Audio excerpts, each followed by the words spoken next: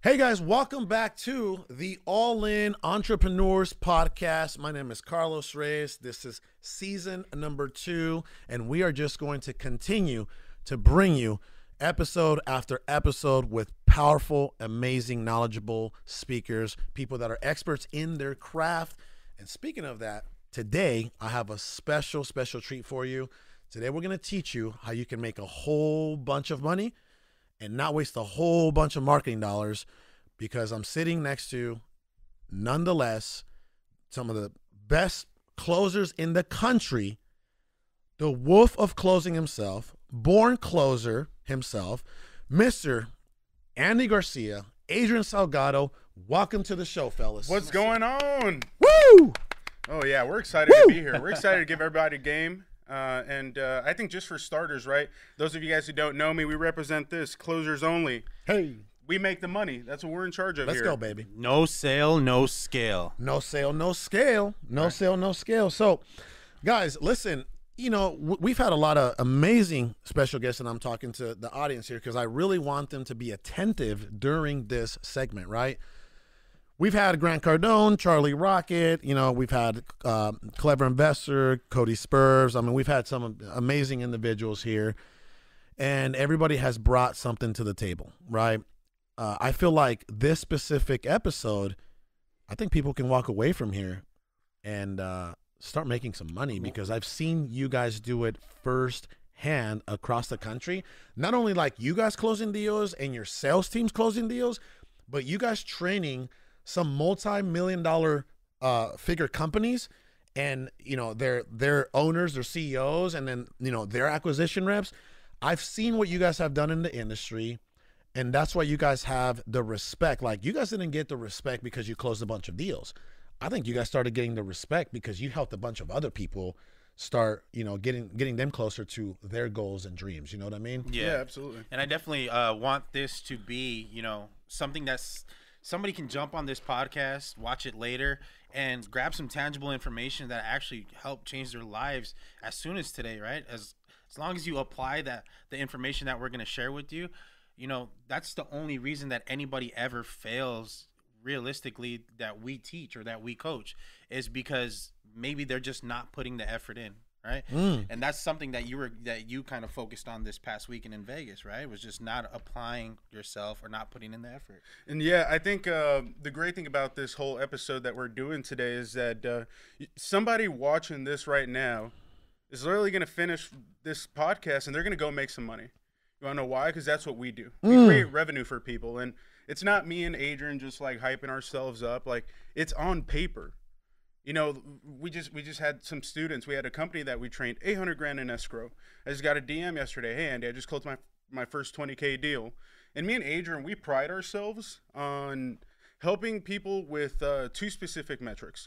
Number 1, closing the most deals that you've ever closed in a month. And number 2, getting the biggest, sexiest deal that you've done in your career. Because, I mean, let's just be honest, guys. It's like, and Carlos, I know you can speak on this. Early on, right, when we first started, you know, a 5K deal got us excited, you know? It was like, hell yeah, we made 5K. And then it was like a 10K deal. Yeah, we made 10K. Amazing, right? But, you know, as you start to close these small deals, you're like, shit, I mean, this is paying for overhead. It's not really changing my life. Absolutely. You know, when you start to get these 70K deals, $100,000 deals, you know, that's when you really have a true impact on your personal life, on your family, on your business, and you're able to scale like to a whole different level. What's today, Sunday? No. You are preaching, my brother. Yeah, let's go. Let's go. He's right, though, right? The first deal that I ever actually churned over, like my first ever wholesale deal, were you around that time? I think were you already part of the family? Yeah, I was definitely part of the family. Yeah. Not part of the All-In family or part of the National Cash. You're part of the family. Yeah. I don't know if you guys know this, but he is my brother-in-law, and unfortunately, right? No, I'm just joking, man. I'm very blessed to have a great brother-in-law, thank God, and who's become a brother and a best friend to me. So let me just say this. I remember, right, you know, I didn't know anything about real estate when I got going. I read a $10 book. I saw Cody Spur on Periscope. I think I had never even been to a Sean Terry event. You know what I mean? I didn't even know who Sean Terry was, right? I knew Nick Reese and Cody Sperber. Right. But, you know, that book told me to start putting out a bunch of bandit signs, and I did. Yep. Right? And the one thing that saved my life, the one thing that was the catalyst of everything that you see, right? Obviously, you guys have become a big part of this, and you guys have helped build this. And when I say guys, when I'm saying this entire thing, we actually own a 10,000 square foot building. You know, glory to God. Like, we own our building. Like, this is our studio that we're broadcasting from. You know what I mean? Like, how beautiful and amazing is that, right? Like, Amen. this is It's our awesome. building. It's This is really our awesome. soil, right? And the one thing that saved me, man, was I knew how to talk to people. Ooh, yep. You know, that's it. I don't know nothing. I locked the deal up way too high. I didn't know how to run comps, right? I didn't know how to run comps. I don't know nothing about rehab. I don't know nothing about buyers. I knew how to talk to people. The book told me to go put out 100 bandit signs every single weekend. By the way, it didn't say like 50 or 1,000. It said, "Hey, go put out 100." I'm like, okay. You know, I'm like, oh, 100. Okay, well, let me just do that. Right? Were you around when I was putting out bandit I signs? helped you pick some up a couple times. Did you? Yeah. Beautiful. All right. Everybody thought I was crazy, right? Yeah, I thought you were crazy. People always, like, my whole family always thought I was crazy because I was always doing something that just didn't make any sense. You know I was what just glad you didn't ask me to help. Yeah, well, I asked a lot of people to help, and they didn't want to help. And at some point, I was even willing to pay them $50. Like, hey, man, can you just drive me around, blah, blah, blah. But nonetheless, this is what happened. I got a phone call from a Hispanic lady in West Phoenix. Yeah. She was a, what would you call that when the landlord's she was a distressed landlord, right? Distressed landlord. She's like, I don't want to deal with like renewals and maintenance. She's like, we're ready to just sell this thing, right? We're ready to sell this rental. And I didn't know what I was doing, but man, I knew how to talk to her. I knew how to like build rapport with her. I knew how, oh, you're going to Dallas? Like, she was on her way to Dallas, right? And I'm like, oh, what are you going to Dallas for? I love Dallas. I'm a Cowboys fan and blah, blah, blah. You know, I build rapport. I made a friend. She remembered that because I would have to say I wasn't the only bandit sign that she might have called. Yeah, absolutely. But I resonated and connected with her the most. And then I converted that, that bandit sign lead into a deal, and I made $5,000. $5,000 didn't change my life. Actually, it did change my life, It right? changed- it- I don't think proof at of that point, concept. You it got didn't proof of change. concept. That's what it Yeah. is. I don't think it was the money that changed your life. It was the proof. The proof of concept. concept and something click, right? Because at that point, I was probably making anywhere from $3,000 to $4,000 a month. I made $5,000 for just being able to talk to someone Yeah. and being able to solve a problem, right? And then that was the catalyst to everything else, like rest is everything else that we history. built, right? Everything is history. So, is sales important? Absolutely. And I think really just for starters, right, there's probably a lot of people watching this who are like, Yep. well, I'm scared to talk to people. I don't know how to talk to people. I don't know what to talk about. I guarantee you everybody at this table at one point or another sounded really freaking dumb on the phones at one point. Love it. We didn't know what we were talking about. But you know what we did know? That we wanted to be successful. Boom. We know that we wanted to close deals. Yep. We know that we wanted to have an impact and change our family's life, right? And when the desire to want to change your life is greater than any fear of sounding dumb on the phones, is bigger than that, like, there's no way you can fail. And I really just want everybody on here to take action. Make phone calls. That's the only way you will get deals. Because you can put out marketing. You can go out and put out these bandit signs, right? Or depending on where you're at in your business, maybe you're advertising on Google. But, if you're afraid to call these people, if you don't feel like you can close absolutely anybody at any given moment, at any given point, then guess what? You need to keep watching. Because that's something that me and Adrian, again, like, this is why you're listening to us right now, is because we truly mastered the ability to communicate with the homeowner. And me and Adrian, we're not scripted, by the way. Not at all. And that's another thing that I wanted to emphasize on is, we have no sales background. Myself and Andy, we had zero sales background. I mean, Carlos had customer service background, but what I learned when I joined the team with Carlos is he didn't give me a course to study.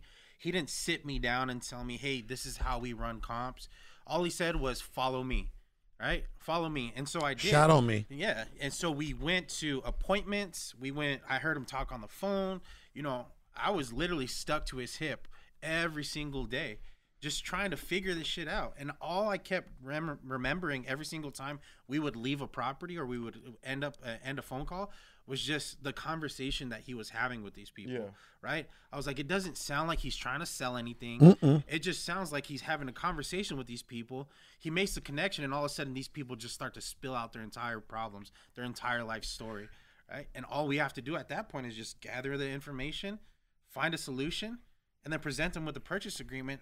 people sign without even signing the purchase or reading the purchase agreement in some cases. Dude, I remember, guys. I remember the first time I made phone calls. Right, Alex, Carlos, and Sal. They went to a real estate event, and these guys came back on fire. Like, it's time to dominate our market. It's time to start making money. And sure enough, we did exactly what we said we were going to do. But I remember Alex coming home and saying, he was like, "Hey, Andy, I have this master idea." He said, "We're starting a company, and you're going to take over the entire sales operation." And I said, "Well, shoot, that sounds good to me. Let's do it. What do I need to do?" He's like, "Well, you're going to talk to absolutely every single lead that comes our way.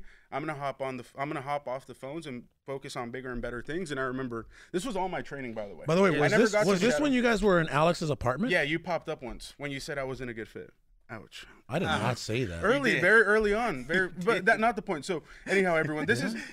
Why, were you terrible? Oh yeah, bro. You remember I was really introverted. I was really shy, and rightfully so. I mean, anybody else. Were you that still wasn't- working at Domino's? I was working at a call center at that point. Okay. But I remember, guys, and if you're an introvert, you really just have to snap out of it. There's no other way to do it because you're going to be communicating with sellers all the time. You can't be shy. And something I learned from Carlos, this has always stuck with me. It actually got me out of that mindset. Was shy people don't get rich. And at that point I decided There it is. I can't be shy. I can't be, I have to change if I want to continue evolving in my position. But back to the story. Alex was like, "You're going to take over." I said, "Okay, just show me what to do." No lie. Alex picks up the phone. He calls one lead, just one lead.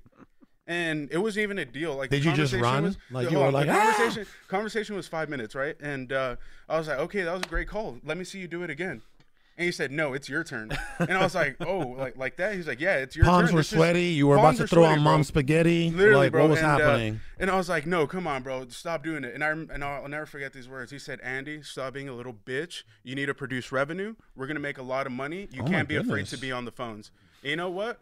I remember I got mad at him. I'm like, he called me a fucking bitch. I'm going to get on the phone. Excuse my French. And, I remember I just went back to my little corner of his apartment, and I just started dialing my ass off. And sure enough, everyone, you pick up the phone enough times, you're going to make money. And that's the amazing thing about our business is, like, it only takes one phone call to make $20,000 on a deal, $40,000 on a deal, $60,000 on a deal. I love it. But can you handle the rejection? Is a real question. I love it. So hold on, you guys are going straight to the sauce. Like, we're supposed to actually. I got a whole agenda for this podcast. We're just passionate about this. I know, man. you guys And are like. I love it though. The passion's never died for us, right? And that's what actually got us to where we're at now. Is when Andy and I, because we both kind of started our journey at the same time, but it was, we got addicted, man. We were like real estate addicts, where everything that we thought about, talked about, dreamt about was real estate related, on how we can acquire more real estate, how we can get rich off of real estate, what it's going to look like when we're rich through real estate. Like, that's the only thing I could fucking think about for the longest, even still to this day, right? I don't know about you guys. We definitely are not doing this. You know what I love about you guys? You guys see the bigger picture. Yeah, hold on. Ready? Were you there when I was talking to my boy Donnie Ruffin yesterday, and I said, "Hey, people come, people go, right?"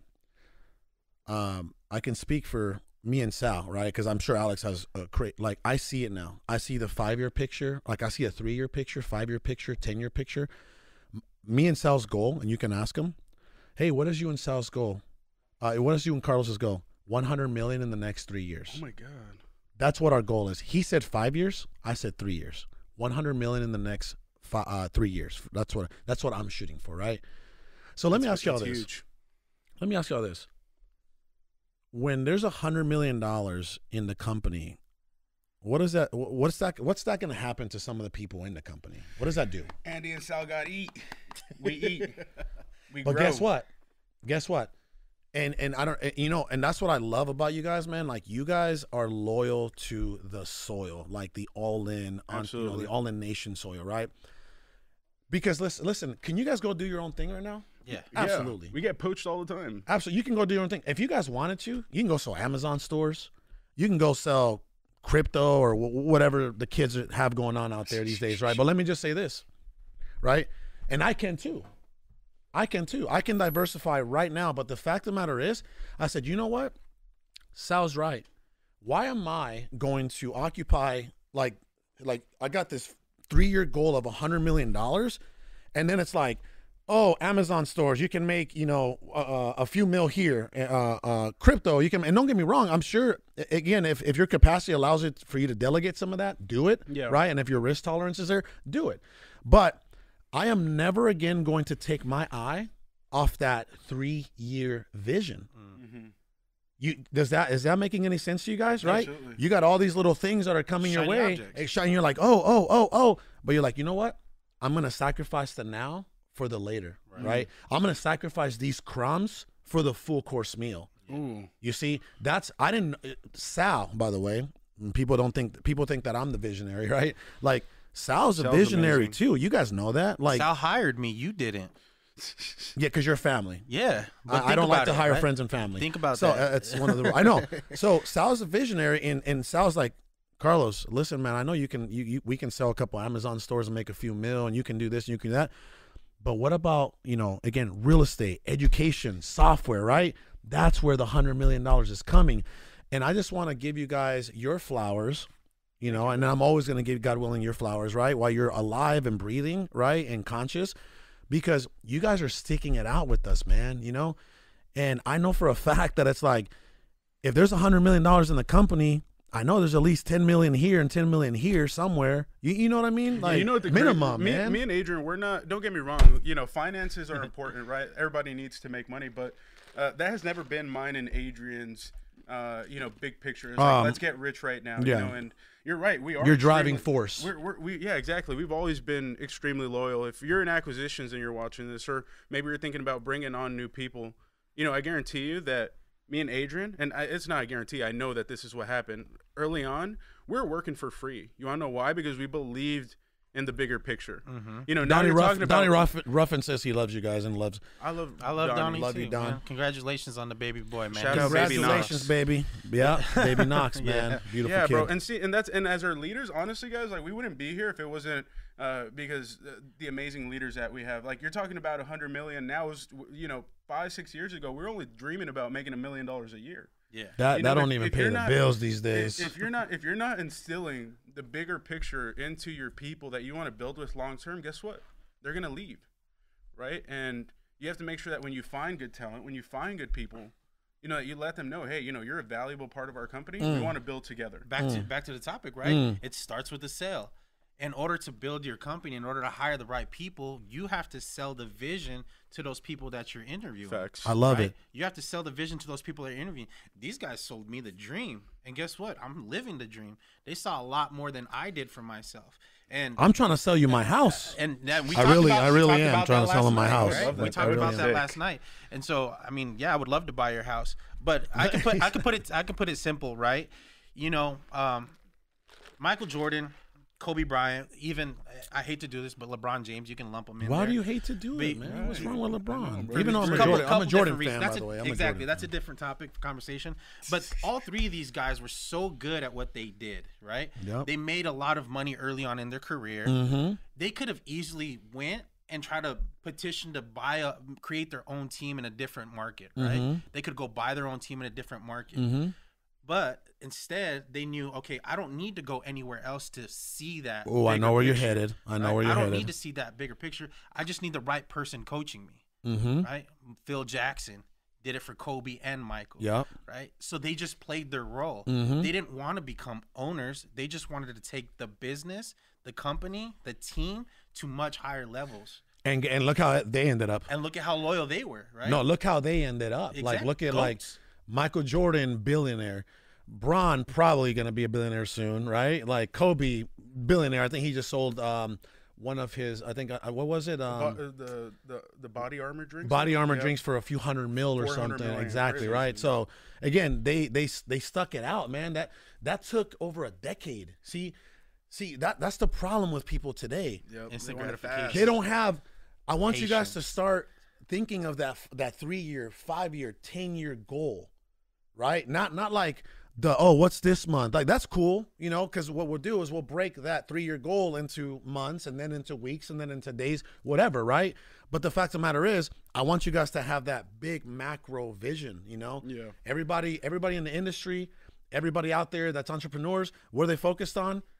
how much money can I make right now, This and how month, quickly can I make it? This That's month. it. And then that never goes anywhere, man. Like, you know, Andy Frisella, you got to see him this weekend, and like you were in the back in the green room with him, right? Yeah. Bro, this dude's a badass, Yeah.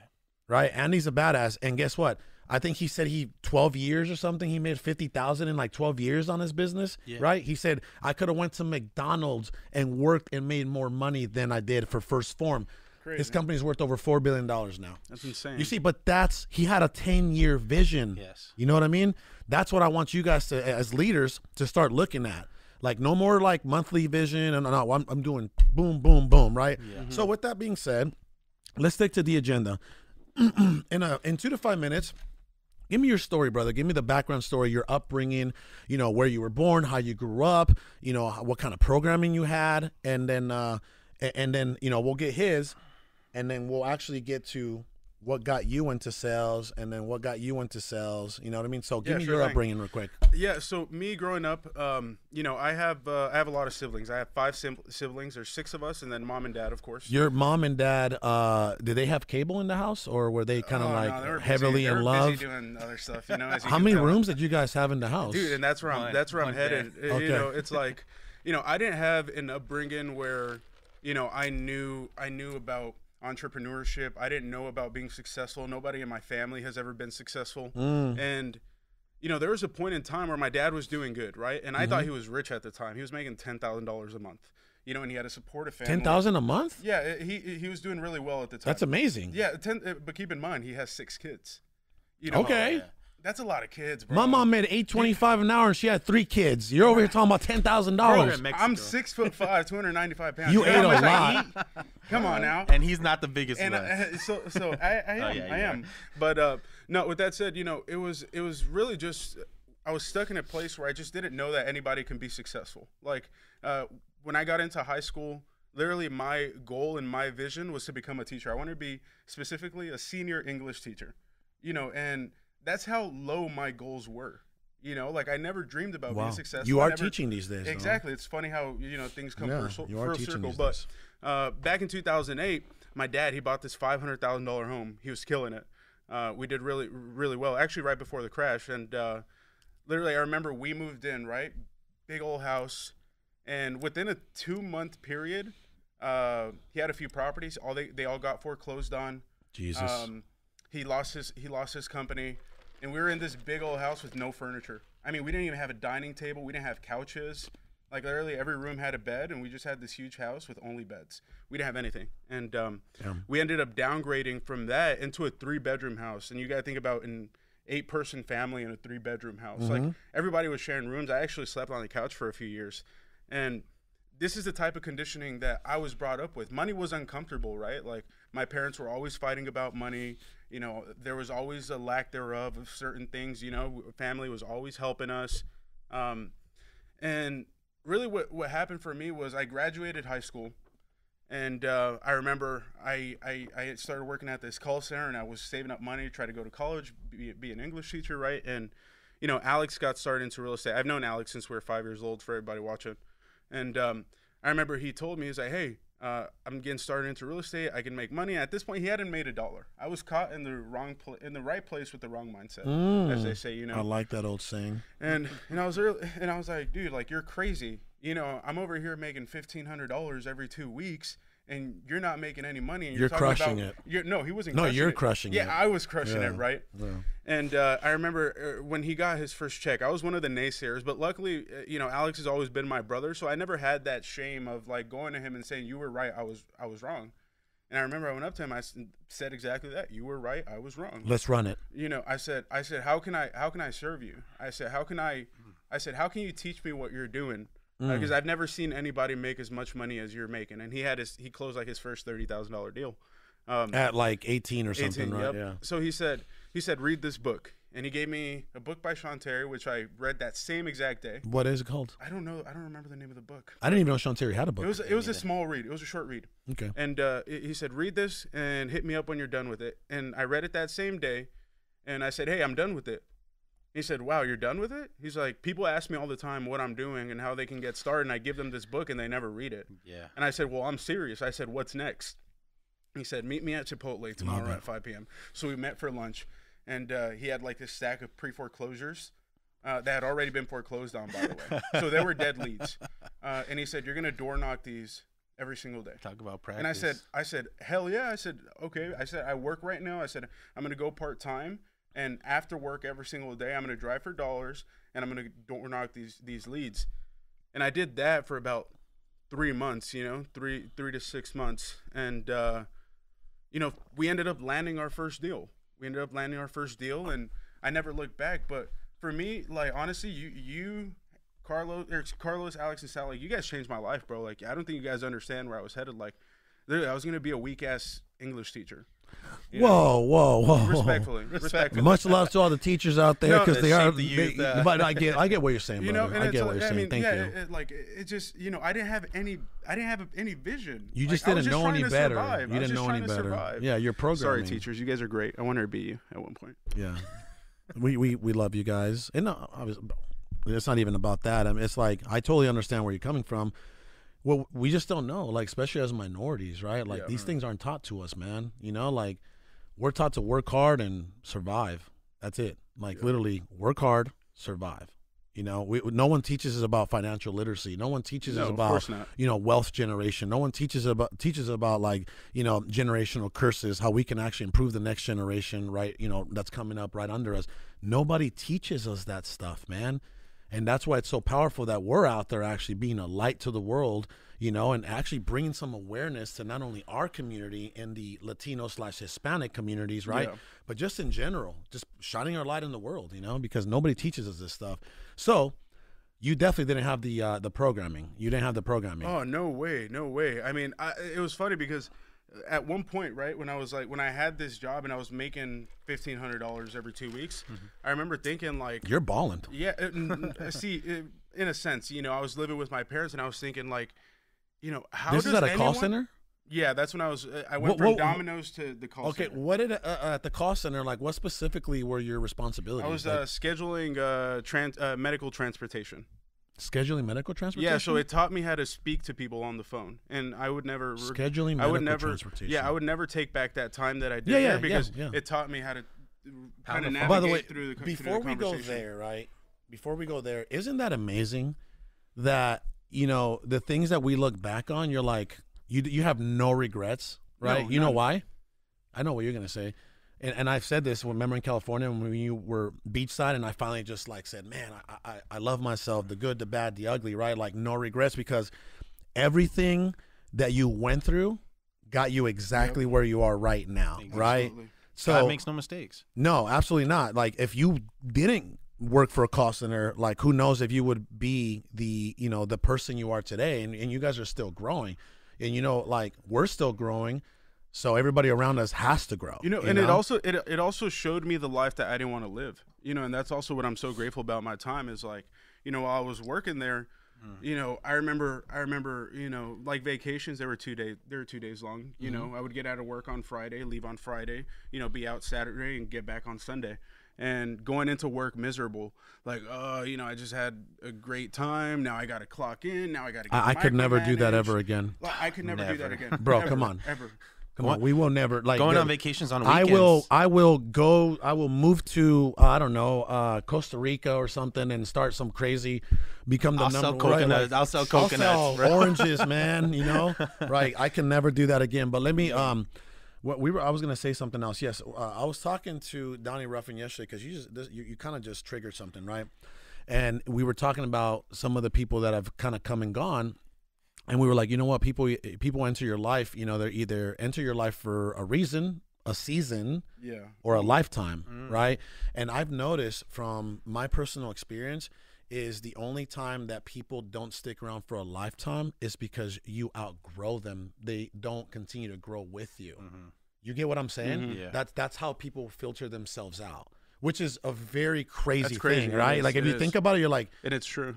Like, damn, like, you know, like, much love. I mean, you just saw, I called, like, some of my neighborhood friends, and I'm like, man, I'm showing up, I'm playing football with you, you know, like, right? Like, you know, that's where I grew up. Like, I'm not going to say that I'm ever going to forget where I come from or act like anything. But you've outgrown them. But I have outgrown a lot of people. Therefore, Not in a we bad don't really way. have, Yeah. you know, we don't really have communication like that. You know what I mean? Yeah. Right. So, But some of those guys are actually starting to catch on to what you're they doing, are. and They now are. they're starting. They to are, see and they're starting to kill it. and They're then starting to kill yeah, it. and that's, I mean, That's a beautiful thing. just even not even in real estate, right? Like right, Just mindset. running his own company. Oh, Remember when he's he crushing was, it, whenever yeah. when he wasn't doing landscape? Yeah. So, Yeah, so I want you to know, man, that I am very blessed to have you and Adrian with us on this journey. Thank you, bro. You know, Thank like you. this I ship. feel blessed. This ship is not as strong without you guys. You know, Thank you. so Thank you. thank you guys. So, Mr. Adrian, quick upbringing, brother. You know, 2 to 5 minutes. Okay. My upbringing was, I mean, I wish I had this crazy story of adversity that I had to go through to get to where I'm at, but it was literally just a life switch, a life switch for me. Well, hold on. Where did you grow up? Growing up in the community that I was in, it's 1 square mile, Cashin, Arizona. I mean, it's not even called Cashin anymore. C-Town? They actually renamed the city to Avondale, so now it's considered part of Avondale. But it's 1 square mile. But everybody knows it as Cashin. Yeah, everybody knew each other, and everybody knew my dad in the neighborhood. Looking back at it, right? My dad was considered like the mayor of Cashin unofficially. That's funny. And so he would be able to talk to anybody and everybody at any given time. And that's, I think, where I got my skill set from. I grew up financially. We were okay. Both of my parents had jobs, you know, established. I really didn't have to want for anything. But you know, there were restrictions, right? You know, we couldn't do this. We would have to save up X amount of months to go on this 3-day vacation. Yeah. You know, things like that. Well, I know. You know, you have maybe an extra $100 every paycheck. Every other check. Every I mean, every other week, every check. Yeah, you're right. Yeah, it doesn't do much for you. It doesn't do much for you as, you know, just in general Mm-hmm. to try to you're surviving, right? You're not thriving like you said this weekend. Mm-hmm. So fast forward, I'm right about to make a life change decision. I was in a position to where I was going to leave the state of Arizona and move to Colorado because I remember that. I was just jumping around from job to job, and I wasn't really taking life serious. Right? Yeah. I had no obligations. And so my uncle that was in the same kind of situation as me told me, hey, come out to Colorado, live with me, start over. I said, okay. Before I made the commitment, I was 2 weeks away from my flight heading out to Colorado. He actually put me in position to get a job working at a cookie company in Nabisco. Mm-hmm. I started at that Oh, wow. place. I Yeah, didn't know that. I started at that place, and I just grew up from there. I worked as a warehouse worker. Then I went to the freezer. Then I became the freezer foreman. Then I became the warehouse foreman. Then I started driving. And at some point, I reached the pinnacle of this warehouse work at Nabisco. I couldn't do anything more. Right? They wouldn't promote within the warehouse to go into the office, into the corporate. Mm-hmm. So I had to stay where I was. And it was right around that time where, you know, I saw you. Like we said, we're family. So Carlos and Sal were already establishing their company, meaning they were starting to, you know, put out bandit signs. Like I said, I helped them do bandit signs. They were talking to sellers, and they were doing this for about 2 to 3 years before I even caught on. And like Andy said earlier, right, and I always say it too, is don't get caught in the right place with the wrong mindset. I mean, I live with no regrets, but I just look back sometimes and think about what were the possibilities had I joined you at that time. We started grinding in 14. You joined us around 17, I think. 17, exactly, yeah. And so, you know, I went to a Mastro's dinner with these guys, met Andy for the first time, kind of caught the bug, talking real estate with all these guys at the table. And I called Carlos up the next day, and I'm like, hey, teach me the ways. Oh, I remember. You remember this conversation specifically? I said, teach me the ways. Hold on. You know what's crazy? I always, I don't know why, but like if you ask him, right, I always try to kind of, because I don't want to be too invasive and force them to do anything, right? But I'll throw something out there like, hey, bro, like you want to go to this thing? You know, I think it could be very useful to you or helpful, right? Just like this past weekend in Vegas, right? Yeah, I'm like, hey, brother, I said, listen, man, if you can, like, I don't want to like take away from your family, but if you can get out here to Vegas this weekend, I think it could really be very helpful, right? Yeah. And right? Yeah, How did magical. you feel after this weekend? Inspired. But how do you like? What are you ready to do? Like you're ready to just level up, Shed my skin. Shed the skin. You see? Yeah. So I remember that specific dinner. Me With too. a bunch of That dinner changed my with a life. bunch of 7-figure or 6-figure maybe at the time that Yeah, were gonna 6 be figures. 7 figures, right? Yeah, crazy. And there was that guy Tim, Tim. who was like 40 something. Shout out to him. We just saw him at Freedom, right? God bless you, man. Did we? Yeah. Tim he Oh, was- bro. Tim's a great guy. Yeah. Give me his information. I actually want to talk to that guy. Okay, I got you. Yeah. So remember, he inspired you because he was in his 40s and he had like a 20-year career at Home Depot or something, right? So continue. Yeah, 20-year career at Home Depot, and then he was like, I just quit my job last month, right? And I made like $40,000 or $50,000. You're like, this what? month. And I was like, how old are you? He was 47 at the time. I'm 30 at the time, and I'm like, holy shit, right? Mm-hmm. I said, this dude's near 50. 20 years, just quit his job to do this. I was like, all right, well, I called Carlos the next day. I said, teach me the ways. He thought I was talking about his medical commodity service, right? His business. Was I? Yeah. You were like, you want me to teach you strips? And everybody thought I was crazy for that too. I was like, no. I was like, I want to learn real estate. And he goes, okay. You didn't even give me a book to read. You gave me, after I started following you, you didn't give me a book to read. You just said, come to the office. Show up. Show up. Literally the next day, I went and I showed up at the wrong office. It was Sal's old dealership right here on Camelback. Yeah. Right? Yeah. I was like, yo, where you guys at? I'm here. And then you told me, oh, you're at the wrong office. So then I went to the other dealership, and I just never looked back from there. I never That room changed it. was smaller than the studio. Dude, I don't think you understand how like me and Adrian synced that night, right? So like had me and Adrian like gotten to know each other and had a conversation that night, we would have realized like, oh shit, we have so much in common. We probably would have just talked to each other. Yeah, all these guys are talking about real estate. You know, we're not in real estate. Let's just kind of bullshit with each other, right? And funny thing is, I didn't even have a conversation with him that night, and that night changed my life. Like Adrian called you the next day and said, "Show me." You the called ways. Alex? I called Alex the next day, and I quit my job. I said. I called Alex. You went all in. I said, yeah, I called Alex, and I remember I called him on my 15-minute lunch break, and I said, dude, I'm miserable here. I said, I need to get out of here. I can't handle this anymore. You know, I was having a bad day because I just like realized what was possible, and he's like, damn, bro, like I only got like $15,000-$20,000. I can't take you on full. This was very. He said I only have 15 to 20,000. Hold on, keep in mind he had. His because own you needed apartment. like a safety net and stuff. Yeah, exactly. And he had a little bit of cash stored away. This was a long time ago, and he was like, damn, bro. He's like, I don't know. He's like, it's a big move. He's like, you know what? Just stay patient. Keep the part-time gig for a little while longer. And he's like, I promise you, I'm gonna get you out. Mm-hmm. So I finished my 15-minute lunch break, and then I go on my 30-minute lunch break a little later, and I actually get a call from him. He said, "Fuck it, quit your job right now." And blow out. Yeah, he said, "Quit your job right now. You won't do it." And I said, "Bro, but I just got a car. You know, I have this. You know, I have this pay. I have insurance now." And I remember, and this is why I'm so loyal to him. And I remember he said, he's like, "Andy, he's like, I will never let you fail. And we're about to blow up." He said, "Do it." So I immediately went in and I left. You know, that was the end. But it's crazy how like Adrian very called similar you that stories. Day. Yeah, it's crazy how Adrian called you and said, "I'm all in," and I said, so and this I is had something the to same look at too, conversation. right? Is the age difference, right? Andy was coming fresh out of high school, really no obligations. Myself, you were already married. Before I jumped into real estate, I was already married. I just bought my house. Me and Sierra had just bought new cars, right? I remember. Isaiah was just born. He was a baby. Yeah. Right? And I started making sacrifices. I was the warehouse foreman. My shift was from 5 to 5, 5 to 4 in some cases. And I made the commitment to demote myself and go back to driving because driving opened up a different time schedule. For me. Mm-hmm. Right? Now I'm working my old job from 11 p.m. midnight to 9 o'clock in the morning. And then coming over then coming over to the office and then making calls and going on appointments. Crazy. That's what did it for you. That's what did it. And you know what's crazy? The good thing about that is like you guys didn't tell me to make that sacrifice. No. That was we didn't know what you were doing. Exactly. We just wanted you to show up. Yeah, and that's the sacrifice that I made. So I was sitting there thinking like, how can I spend more time here and less time there? Here, yeah. Right? Yeah. And that's what you get into. And for those of you guys that have a job, a 9 to 5 right now, and you guys, if you're already watching this, you already have the bug.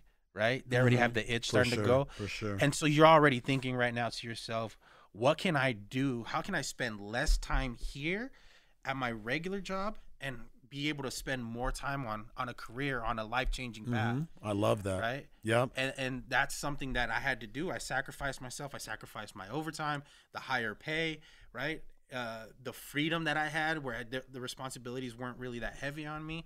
And I started driving semis locally for 10 years. And then at this time, I quit. I Sal had brought me in and we sat down, remember? And he was like, I want to bring you on full time. And I was like, okay, that's fine. Let's talk some pay structure. These guys offered me at the time. It was literally crumbs, man. It was crumbs. Like maybe just enough to not. Maybe it was. Not even It enough was to not. survive, It was not enough for me to survive at all. Was Sierra still whatsoever. working? Yeah, huh? She was still working. Yeah, she was still working. She was yep, working for you Ace. guys. She wasn't working at Ace. No, she was the cold calling for you guys. Or, Oh, or cool. customer. Yeah, she's been with us since the beginning. yeah, she's been. for sure. She was here before I was. So they offered me crumbs, and I said, yeah, I'll live off of these crumbs. I'll live off of my God-given talent. And real quick, it's Andy wanted to be. We talk about this all the time. Andy wanted to be a teacher growing up. You want to be a comedian, I wanted to be, not necessarily a comedian, Entertainer. and entertainer, right? like Cedric. Like Cedric the Entertainer, right? Okay. So I wanted some sort of interaction with an audience to where they felt some type of way about me. I would get them to laugh, things like that, just have a conversation. And then fast forward, I'm speaking on stages where people are laughing at some of the things that I said, or engaging with some of the things that I said, or crying in some cases over some of the things that I said. I love and it. I'm like, I love it. yeah, Fa- we're fast- both living our life dream through real estate simply Crazy. because we learned how to close deals. Fast forward 5 years later, everybody, and this was not a quick process.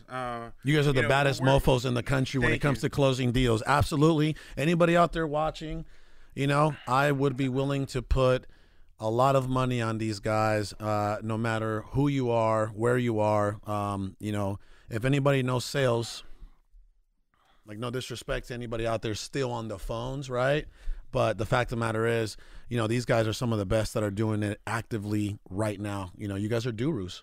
Yeah, bro, and you guys actually put us in this position where we started educating people. In Adrian's case, we started entertaining people and making people money because we never had that itch to get under the spotlight. Matter of fact, I think for a very long time I was actually kind of afraid of it. I was like, do I want to live up to being under the spotlight? That's the old programming, the introvert in Exactly. you, right? Yeah, I was like, dude, like that's a lot to handle. I don't know how these guys can handle like all this pressure of like so many people knowing them and having to perform and deliver, and going on stage. You should have seen how much pressure we had this past weekend. I bet you it was insane. And obviously different levels, right? They require a different version of you. And that's kind of where we're at now, everyone. It's like, we didn't coach anybody. Before we made millions of dollars, like we literally started for years. Yeah. We put in the work. Same with us. We Same put in the with work. anybody from All In. It's like we put in that work for several years before we even thought. Like these kids these days, right? They Close close his one first deal, deal. and they're like, "Oh, I got my course, right? Hey, I can teach you how to close 100 deals, even though I've only closed 3, right? Yeah. Like that's what's out in the industry right now, and that's why our brand is the strongest it's ever been. Because you know what, we're really about that business. We do this day in, day out. You know what I mean? Amen. We're not fraudsters. We literally walk. We walk and we talk and we live what we preach. So anybody out there watching, And I mean, we're doing this you every can, day. You can see it, guys. I mean, you guys can follow us on Instagram, Wolf of Closing. Wolf of Born Closing. right? Born Closing. We're not sitting here Wolf, trying to wolf, pitch wolf. you guys all day, every single day, posting about buy our course, buy our sales training, come learn from us. We don't do that type of stuff. The people that know about us, and there's a lot of people that we've taught nowadays, they find a way to reach out to us, and they find a way to. And after this podcast, there's going to be a bunch of other people that reach out to you. Get the information that they're looking for, get the coaching that they're looking for, right? And we keep our circles small, right? Because we want people that. See, here's the thing: you can go and buy a course, right? Any course that you want, and we know that anybody that does that, they may or may not take the action, right? Some people are just hoarders. They just buy every single course and collect them like Pokemon cards, right? But the people that we want to deal with on a daily basis or on a weekly basis every time we're coaching are the people that know for a fact they want to change their lives and they're already doing something about it. Honestly, what's up, brother? Tim McDonald says, Tim, I love Tim. he Tim's a says, great guy. and you guys truly give a shit about who you help. Exactly. See, that's the culture with All In, guys. We really do we care about the lives that we're reaching and trying to impact. That's the culture, right? Like our core values, our principles are pretty easy if you think about it, right? God, family hustle. God, family, hustle. Like that's just it. There's a bunch of different programs, there's a bunch of different education companies out there, but the fact of the matter is, we care, and the community that we've built. we don't have to say anything. Like, you just go talk to anybody in the real estate space, and say, hey, what's up with these LN guys, and they'll tell you the amount of lives Talk that, you to know. 95% of the gurus out there that are selling courses, and tell them where they came through. I don't think What offices Hello. they I don't came think through. I don't think there's very many people who have more testimonials than closers only. Like, Let's go. It seems unreal, to be honest. Where like it's literally at this point, it's almost every single day or every other day where it's like, hey, just closed my biggest deal. Hey, just got a deal today. Hey, you guys helped me get, do this and do this. And like, it seems unreal to me. And guys. soon we're headed into a Seems new so weird. we're headed into a new dimension. It's a whole another level. Like, this is what I see, right? You guys remember when Grant Cardone used to only coach car sales Yeah, people? I remember. Like I see you guys coaching a broad audience, God willing, very soon, where it's not just real estate. That would be Right. great. Like where you guys are actually teaching, almost like advisors and, your what's the consultants. You're coming into other 7 and 8 figure companies, and then you put out a whole program, like an actual real, structured general, not just real estate related, right? And you're going to different, car dealerships, insurance companies. Imagine if you're just doing all that. Wouldn't that be awesome, Adrian? Yeah, that'd be Hello, sick. right? Like, that's what I see for you guys, because that's what I see for us. Like, I never want to stay stuck in, no disrespect, my wholesaling community, I absolutely love you guys, but it's like, we don't want to stay stuck in one box. That's No, never absolutely been my, not. that's never Yeah, been yeah. my objective, So I see you guys growing to that degree, man, where, you're touching and impacting lives that are outside of real estate. That'd be amazing. Yeah, that really would be amazing. Remember that. Yeah. Oh, it's All right. embedded. And see, once again, our leaders strike again. They have a bigger, Thank you. they have a bigger vision for us than we truly have for ourselves sometimes, and that's okay. That's the type of people that you have to surround yourself. But now with. that seed's planted, and guess what? You guys are probably not going to forget about that. Here goes another thing, right? Let me ask you this. What is your sales superpower? My sales superpower. Everybody has a different super sales. What is it? A super sales power. Yeah, everybody has one. What's well, yours? if you recall, Sal nicknamed me the Machine. Yep. I'm relentless. You're a pound the concrete kind of guy. In my pursuit of getting what I want, I will always get what I want, and Hold that's something on. I've noticed. Hold on, I got something better. Let's make this interesting. What is his sales Ooh, superpower? interesting. Oh yeah, his perseverance, the in there. tenacity that this guy has. It started. I think it started in football. Yeah, for you know, sure. in football, I've played along his side. He's a machine. Yeah, I've played along his side too, and I think Andy's superpower is that if you put an objection in his way, he takes his size. He's gonna bulldoze through it. He takes his size and either verbally bulldoze through it or physically will bulldoze through Oh my it. God. I've seen this guy kick parking blocks off of the freaking rebar, right, with his bare feet. But I think that's his superpower is that ability to just overcome any objection. And Andy personally, to me, I kind of live vicariously through him, right? You do. Because just the free will that he has, right? There's no restrictions. There's no restrictions with him. He does as he pleases, and usually what pleases Andy is helping people, right? So if you stand in the way, or if anything stands in the way from Andy helping somebody, You're gonna get bulldozed through. You're just gonna get bulldozed. All right, so before I ask that next thing, I just want to give you guys a huge shout out and props, man. Tim McDonald says that he went from doing no deals to closing 1.4 million year to date because of closers only. Let's go. Damn. Man, I remember meeting Tim at I our remember first that ever too. event, and I remember just talking to him, and I said, "Bro, you got the it factor." Mm. I said, "I see it in you." I said, "You're gonna make it happen," and I said, "I can't wait to hear your success story." And sure enough, like he's one of the people who checked in with us constantly. No He was like, fluff. "Hey, I'm killing it." No but fluff, just congratulations, results. Tim. You're the man, bro. No Yeah, fluff, just congratulations, results, he brother. said, brother. So, what is Adrian's sales superpower? Adrian, he's an interesting cat. Here we go. There it is.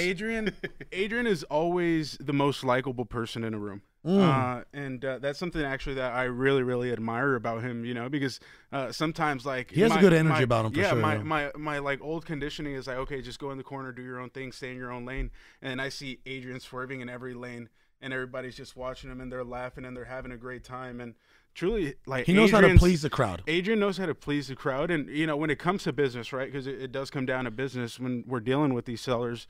There's not, and I'm convinced of this. There's not a seller on this freaking planet that Adrian cannot make left, that Adrian cannot get on their good side. I love You know, that. and I love that. dude, like, I mean, I remember that's Adrian's the whole reason why I started building rapport with my sellers. Because you used to not care. I did not care. I was just like, okay, you're not a deal. Okay, I'm gonna hang up on you. Yeah. No goodbye either. Just straight hang up. Yeah. You know, and you know, I just noticed, like, you know, man, like, this guy has great energy. People love him everywhere he goes. What is it? You know what it is? And we have this in common. Like, Adrian just cares about whoever's in front of him at that very moment. And I think just being himself has gotten him to where he's at today. Like, the same love person it. that Adrian is in the office when he's running around making jokes is the same person He's he's on on the the phone. phone. And it's Yeah. insane to watch. I love it. Because a lot of people, they put on, like, it's unintentional, put right? on They their put suit on and tie. they put on, exactly. They put on their sales cap. They put on the suit and tie, and they're like, "Okay, time to talk business, honey." You know, and Adrian's not like that. It's like, "Hey, I'm Adrian. You know, I'm kind of goofy." Oh, I'm hello. sexy." So real quick, Jonathan Acuna says, "Why is the wolf gripping the mic with such force?" Oh, sorry. And then passionate. He did. I mean, the mic was up here, right? Like, it was like, yo. He's passionate. And then the other thing is, your wife says, Adrian, Sierra, my sister-in-law, says, "You both bring tears to my eyes and make me so happy. Everything you guys have accomplished is amazing. Keep pushing. The sky is the limit." I love Sierra. Love all Thank three you. of you. She's the Love you, first babe. lady of Closers Lo- Only. love you, Sierra. She's the first lady of She's All In, amazing. almost. Yeah. She was part of She is that. amazing. She Is is Off from first the lady of get-go. All In, but mainly Closers Only. 'cause You guys, Closers you got, Only. you guys ready for the? We're gonna keep the agenda rolling because we can do this all day, right? We Yeah. can. We really can. All right, real quick, in 2 minutes or one, what makes a great closer? Boom. What makes a great closer? Number one is product knowledge, right? Okay. You know, you can't, you're not able to communicate with the seller as far as what type of services that you offer, you know, if you really don't know what you're doing. And really, that was one of my biggest flaws early on, was like, you know, I'm just going to pound the phones. I'm going to find out if you're interested or not. And I was leaving meat on the table because I didn't know how to run numbers. I really didn't know what the escrow transactional period looked like. And I was missing out on deals with, like, sophisticated sellers where I just thought as long as I made an offer, I was either going to get a yes or a no, right? You know, and there's people who need a bigger breakdown. And what we don't realize, everyone, is like, you know, we run a sales training company, but keep in mind, like, me and Adrian put emphasis on this not being sales. You know, buying somebody's property is not, it's not a sale. No. It's an acquisition. It's an acquisition. You're selling yourself. Keep in mind, right, when you go to a dealership and, you know, if you're anything like me, the first time you went to a dealership and bought a car, you kind of got screwed. You know, I got screwed the first time I bought my vehicle in a dealership, and at the moment it didn't matter. You want to know why? Because I got a car, and internally I knew it was kind of short term. I was like, you know what, I'm getting screwed short term. It's okay. I really need transportation. But when somebody's selling you their property, they're selling you their livelihood. They're selling you everything that they've ever known. They're selling you the only asset that they'll probably ever have to move in their lifetime. Wow. And there's so much weight that goes into that, you know, that It's very emotional. yeah, it's Yes. very emotional that, you know, this isn't a sale. It's not somebody buying life insurance. It's not somebody buying cable. Somebody is selling you the only property they're ever going to sell in their lifetime. What kind of impact do you want to leave on them? You know, how do you want them to feel at the end of the transaction? You know, I've had beers with sellers, you know, because they love me so much, and they're just like, hey, like, you know, I really appreciate you. You know, you put me in a much better position. Wow. You know, and number one, I mean, I would just say, just care, have product knowledge so that you have the ability to close multiple groups of people, right? Because you're going to come to find that not every deal you do is going to be with a distressed seller. I've done business with so many sophisticated people That don't That need would- to sell. that don't Yeah. that don't need to sell, right? So when you know what your product is, you know, you're just able to communicate it better. Boom. And what was the question? What makes a great closer? What makes a great closer? The problem solving ability. I love That's a good- that. That's a great I one. love The that. problem solving love ability. One thing that that I learned early on, and I actually, you know, reflecting back onto what I used to do, driving semis, you know, you run into some sort of problems here and there, right? Whether it be stores not opening in time, whether it be you trying to find a parking spot to park this big ass semi, there's always going to be problems. Life is filled with problems, right? But the people that are able to identify those problems and find a solution on the fly, by the way, right? Because it has to be very quick, right? You have to be very quick when you're talking to some of these sellers, because they only give you that small opening, right? Of maybe they tell you like the AC's off, it works, but it's off, right? And it's in the middle of summertime. Well, then that should trigger something real quick. Like, why would somebody in their right mind have their air conditioner off in the middle of the summertime, right? The only thing that comes up to mind is, one, either it doesn't work, but they already identified that it works, or two, they don't have money for the electric bill. Wow. Right? They don't Wow. have money for the electric bill. So they're already in a position to where they're trying to save money. And to become a good closer, you have to be able to identify those problems. They're not going to come out and smack you in the face right there, right? No. The sellers are never going to present to you every single problem that they have on a silver platter. Yep. If they did, me, you, Andy, Alex, Sal, we wouldn't be doing a podcast. We would be sitting somewhere on a beach or in a private jet somewhere, just traveling the world, because we own so much real estate, right? And that's not the case. Yeah. You know, these people, you need to be able to build a relationship with them. Once again, the rapport building, and identify those problems and be able to solve those problems. So being a problem solver, in my opinion, if you don't have problem solving skills, you're not going to be able to close deals. You know, let me one of my really good friends, he's a brother to me. I'm actually speaking at his mastermind. This dude has a Florida beach house, and I'm speaking at his mastermind at the end of March. His name is Chris Rude. He says, skills gets the deals. Absolutely. Skills gets the deals, right? So problem solving, I think that's a huge thing, right? And with that, I wanted to actually transition into the 4 phases of acquisitions, right? Yeah, can I start off on that? So Please do. So, guys, these are the 4 phases of acquisitions, So and it what- doesn't. Again, I want people to understand this, right? Outside of these 4 phases, there's really not much anything else. So, with that being said, let's talk about that. I remember when Carlos, Alex, and Sal said, hey, you guys should do some sales coaching. There's this opportunity for you. People need it. They're getting worse sales coaching elsewhere. You guys could really serve people. They said, create your material, create your content, your lessons, and let us review it, right? And I remember me and Adrian, we were sitting at the office. We're at Copper Point still. It was one of those late nights. We're there till like 9 p.m. just masterminding. Yeah. And me and Those are Adrian were always thinking, great it's nights. like, okay, how can we educate people on how to close deals? How to get sellers to, sign these purchase agreements. And one thing that we realized is, with real estate, it's so unpredictable because you're going to deal with different personalities every single time. No seller is ever the exact way, right? You're going to deal with a different personality. You're going to deal with a different problem to solve. You're going to deal with a different property you have to kind of figure out numbers on. But 4 things that never change Boom. is the 4 phases of closing. Every deal, me and Adrian have closed hundreds of deals individually over the course of the last 5.5 years. 6 There it years. is. But every deal that we have ever closed had these 4 elements in common. And that's how we came up with the 4 phases of closing. And for those of you who have gone through All In, you know what? We're going to tell you, there's no perfect phone call. Even to this day, I'll Love have it. moments where I have a brain fart. I'll have moments where I don't like the way I rebuttal to something.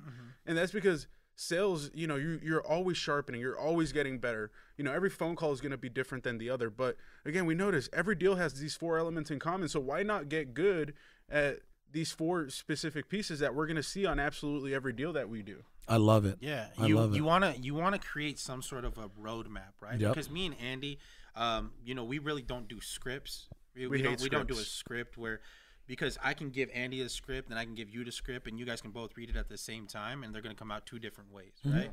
And so some people, right? I mean, some people that aren't even educated, enough to be able to read a script that fast, right? Because there are people out there being successful in real estate that, me personally, I suck at spelling and I suck at math. You do suck at Right? spelling. I'm horrible at both of those, right? Okay. But I'm able to produce millions of dollars in revenue, right, for the company, buying hundreds of assets every single year, right? Because I'm able to be myself, right?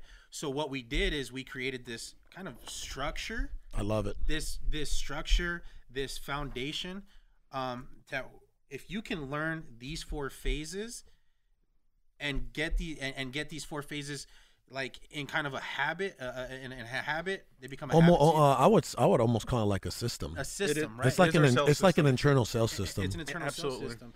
Well, that alleviates you from having to think about how the call is going to go, and now it allows you to focus just on what the actual call is about and the person that you're talking to and the problems that they're going to be coming up with. Yeah, because we see people all the time, go in and then they immediately try to start building rapport off the rip, right? When the seller's not even taking you seriously, so they're really not engaged in that conversation. Or we see people go directly into the close way too fast, where you actually make the seller panic and think, I'm making the wrong decision because this guy is trying to close me so fast. Yep.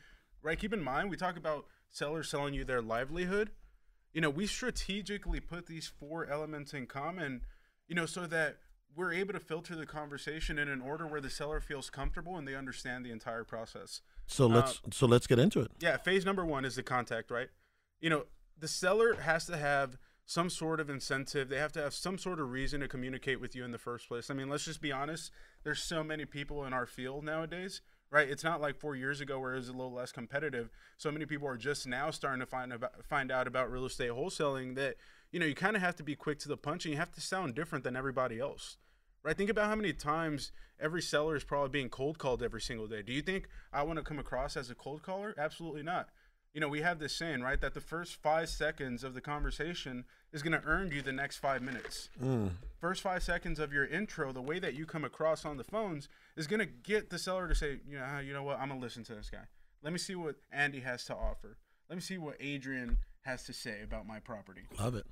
Right. So what does that look like, by the way? So the contact, it's very simple. To kind of give you guys something, like we said, we're going to give you tangible information that you can use today, right? Within the first phase of the contact, there's 3 things that you want to get your point across as soon as you get on the phone with the seller. It's who, what, why. Who you are, what you're calling about, and why they should be listening to you, right? And so we hear it all the time. Hi, is this Carlos Reyes? Is this the owner of 123 Main Street? Is getting on the phone, and the first thing that you do is start. It's uncertainty, right? You're interrogating at the very beginning. You get on the phone, and as soon as you get a seller on the phone, all of a sudden it's just they're faced with the uncertainty. They don't know who you are. You don't know who they are, right? And in the reality, if we're already cold calling, we have all that information in front of us. So don't play stupid. Right? Don't play stupid. You have the seller's phone number, you have their name, and you have the property address. So we just take that assumption approach. Right? Hey, Andy, how you doing today? Right? Good. How's it going? Good. My name is Adrian. I was actually just calling you in regards to your property on 123 Main Street. Do you have a second? Yeah, I own the property on Main Street. Okay, beautiful. What I wanted to do is I wanted to see if potentially us making you an offer would be something that you're interested. How does that sound? Can I break down that exactly what we just role played there, everyone? This is what we subconsciously. Oh, we're role playing on the we podcast. Subconsciously enter. Let's go. Every single phone call, right? Adrian made it clear who he was so that the seller doesn't have to ask me, "Hey, who is this? Why are you calling me?" Right? We don't want the conversation to start off on a bad note. Right, we want the sellers to know who we are, because if for all they know, they're probably thinking that we're calling to collect their late mortgage payment because they're a distressed seller. When in all reality, we're actually trying to put money in their pocket. And so Adrian and solve a answered problem. Intro the conversation. Adrian said who he was. Hey, this is Adrian. How are you doing today? Right? He made it clear who he was, what he was calling about. I'm actually calling about the property on Main Street, and why the seller should listen to him. Oh, well, I was actually just looking to see if this was something that we could possibly make you an offer on. Right? A seller needs almost like that shiny object at the end of the pitch, right? So that they know that it's worth their time staying on the phone, because by the end of it, they're going to get an offer. You don't want the seller to feel like you're already selling within the first 5 seconds, right? Got it. Where you're asking the seller, hey, do you want to sell? Hey, do you want to sell your property on 123 Main Street? No, I'm calling you to provide you with information. Hey, I want to see if I can make you an offer on your property. Love right? it. I want to see if I can make you an offer on your property, leaving the door open. There's no obligation. If it's an offer that you like, we'll buy your property. And if not, that's not a problem. We'll part as friends and we'll move on to the next prospect. My last piece of advice when it comes to the contact is we start to breeze by these, everyone. Me and Adrian could talk about these in very granular detail all day long. Obviously, we're on a time restriction. Yeah, we do. We do the 6-week sales training, which we have one coming up. If anyone is interested, we're definitely going to get into making people aware of you guys is actually top sales training in the country. Yeah. I've seen it. I've seen what it's honestly. Results. I've seen your content. I've seen the people. I've seen people come in and then leave and then explode. Yeah. So that's what I've seen from your sales training. Closure I've seen felons, right? that know nothing about real estate. Shout out the boy. Right. Let's get. I'll give them some props. Manny and Angel, right? Yeah. Yeah. Great guys. I've seen them come out of like straight fresh out of like jail, Halfway house. halfway houses, and then like start killing it in real estate, right? And I've also seen, you know, full blown like business owners, you know, like Eric Klein and Shane Hunt, right? Like, you know, all these other guys also come into the picture. And then, you know, you take them from like business owners to real CEOs by training their acquisition, their salespeople. So I've seen you guys actually take people from like nothing. All sides and of the I've also spectrum. seen you guys take people that had some structure and then boom, you just blew them up like a Tim McDonald. You know what I mean? Yeah. So, you know, I've seen you guys' stuff. It really works. We're going to get into that. Let's continue. You said one last piece. Last piece of the contact, yeah. everyone. So it's no coincidence, right? This is one of those things where you can either take as, hey, that's cliche, or you can take as, oh, it makes sense, right? There's no coincidence that it doesn't matter who your sales coach is. It doesn't matter who you're getting your sales training from. One thing we all say is your tonality is absolutely everything. And we really can't emphasize that enough, because me and Adrian have seen this firsthand within our own doors when we watch people come and go, where you can give one person a pile of leads, right? You can give me a pile of leads, and you can give Adrian the same pile of leads. And if Adrian goes into every conversation, every phone call excited, this is my deal. I'm ready to solve somebody's problems. And Adrian is, as they say, smiling and dialing, right? He sounds happy over the phone. He's enjoying what he's doing. He wants to solve problems. And then me, on the other hand, I'm looking at the same pile of leads, and I'm like, man, the leads are shit. I really don't feel good today. I'm having a bad morning. I spilled my water on the table. I did before this episode. You know, I spilled my water on this table. By kicking your water bottle. I did. This dude's about 6'4", 6'5". 6'5". How many? What do you weigh right now? 295. 6'5", 295. The guy did a karate kick on top of this table that's actually pretty tall. You know, Yeah, it's I pretty got tall. up It's about there. a good 4 feet. You know, and you're a very flexible man for your size. I But am. continue. But yeah, everyone, you know, and I could call that same pile of leads, but you know, because I'm on the phone, hey, this is Andy, how are you doing today?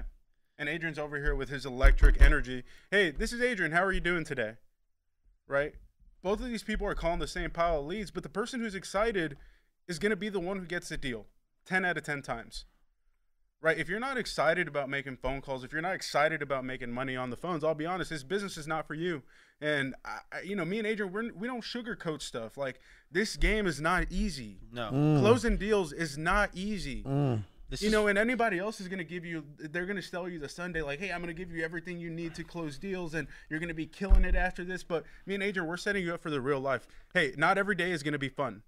But if you don't put all your baggage at the door and say, I'm going to kill the phones today, I'm excited about making phone calls regardless of what's happening in my personal life, because I know if I take care of business here in the office, then everything else will fall into place. Boom.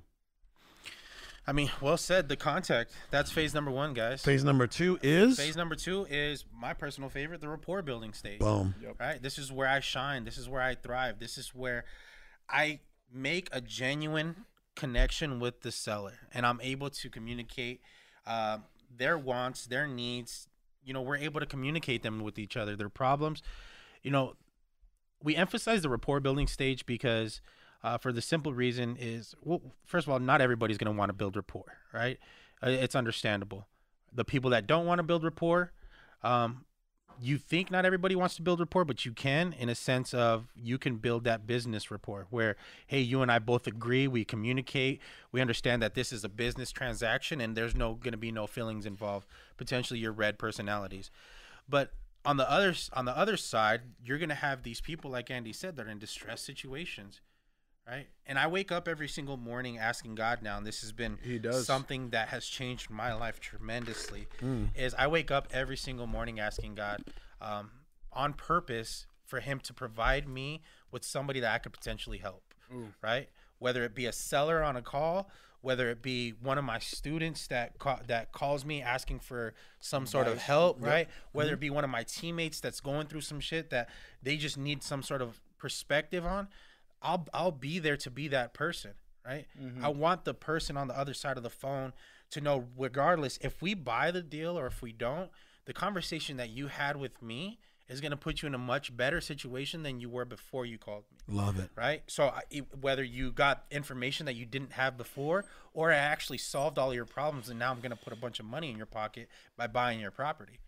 right? The rapport building stage is so important.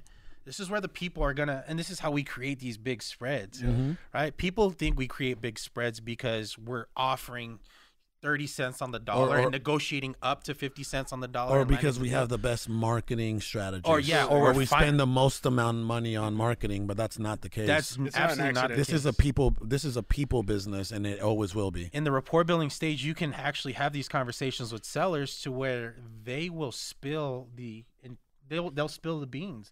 They have diarrhea of the mouth in some states, right? Where they just keep spitting it out, and that's, as a closer, this is where your listening skills actually take into effect during the rapport building stage, right? As a closer, some people think, actually as a salesman, because there's different types of people. There's a salesman, there's an advisor, and then there's us, the closers, right?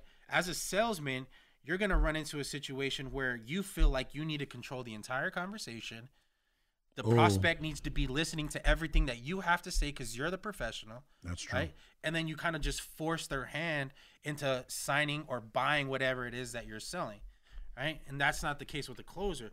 Closers actually let the sellers talk more than they are. Right? There's actually, you can split it down in the case where you should be talking less than 50% of the conversation. You should be listening more than you're speaking. Because if you're listening more than you're speaking, that means the seller is telling you everything that you What need does to that know. look like, by the way, as far as percentages? Like if I go into like a car rail, right, and I look at Andy's talk time versus the sellers, the prospects talk time, what would that percentage look like? The minimum has to be 60-40 the seller's way. Okay, so then the seller should be talking more than you. Yes, exactly. Got And not by a whole lot, right? You don't want the seller to talk 80% of the conversation because that means at that point they're just in control and they're carrying the conversation. You know, a real closer, somebody who's really good at the phones, understands that the conversation has to be equally engaging for both parties, right? But the seller has to have that edge where they're talking just a little bit more than you are. And the one thing about rapport building, everyone, like Adrian said, it's like our biggest deals have come from the best relationships that we've built from sellers. Like Adrian and myself, what's your fastest closed deal? Contract to contract? 12 minutes? 12 yeah, minutes. Mine was probably better. 12 minutes? What's yours, Carlos? Wasn't yours like we 8 or always something it's like it's that? about 8 Yeah. minutes, He but we barely always beat me. argue about like That's who real can close fast. better. I think one day we should just go head to head. That'd be really Right. cool. Yeah. Let everybody watch. But you know what? Go ahead. Go ahead, buddy. Oh, so even on a 12-minute phone call, I was able to build rapport. You should, yeah. I would, but you know what? That's crazy, right? Like to think that you closed the deal in 12 minutes. 30K we made on it, by the way. You see, it's like, Oh, sexy. you know what I mean? Like we closed the deal. Mine was in Vegas. Mine was too. No, but mine was like $90,000. Oh my gosh, in 8 minutes. Do you not remember? Yeah, I do.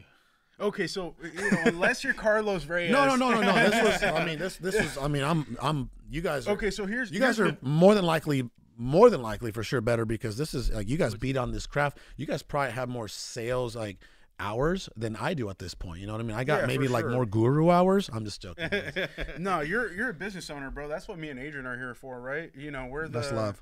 Yeah, star we're the athletes. muscle. We're the muscle. Ricardo, You what's know? up, brother? Ricardo Rosales says what's up, by the way. Hey, tell him I said what's up. Abel showing love. He's showing Abel showing love.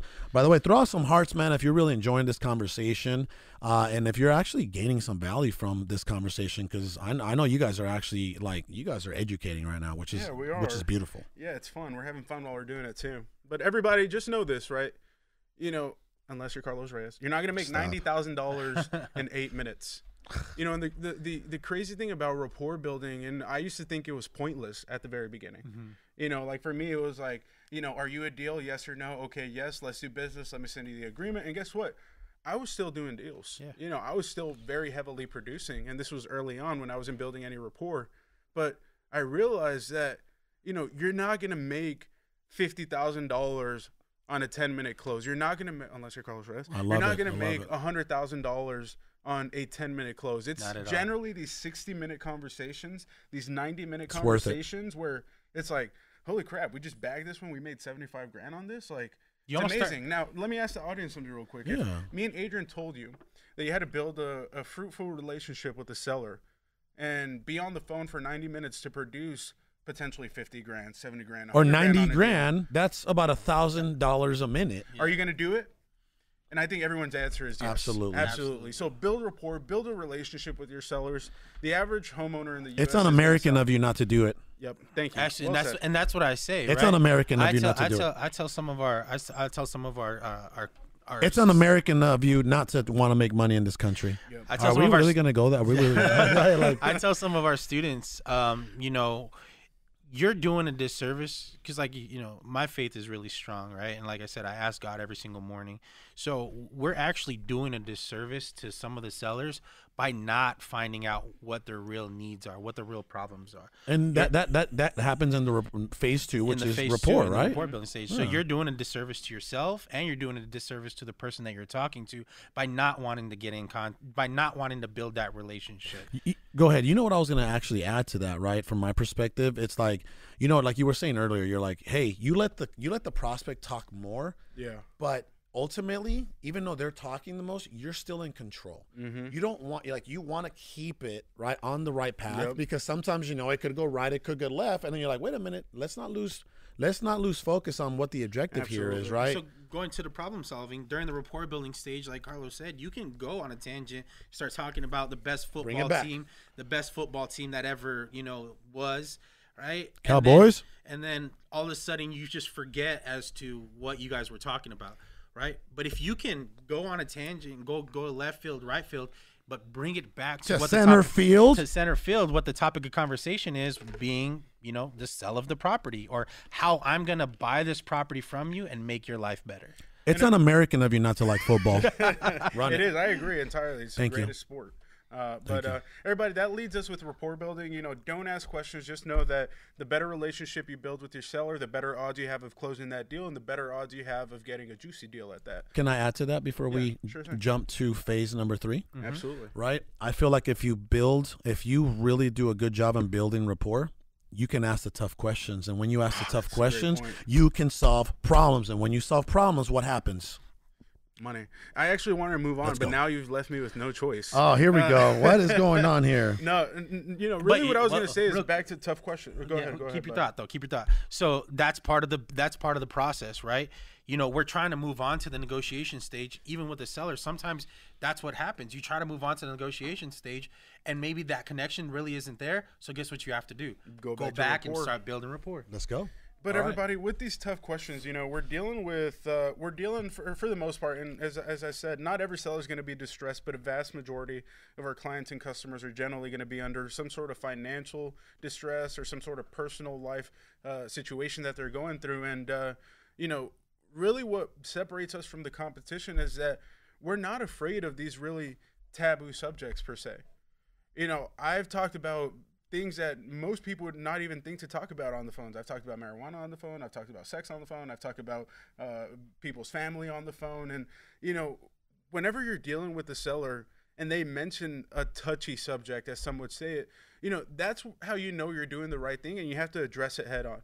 You know, and I do this all the time, especially during our 6-week training when we're role playing with people. You know, I like to give them real scenarios that we come across. You know, and one of the things we see often is, you know, death in the family. I just inherited this property.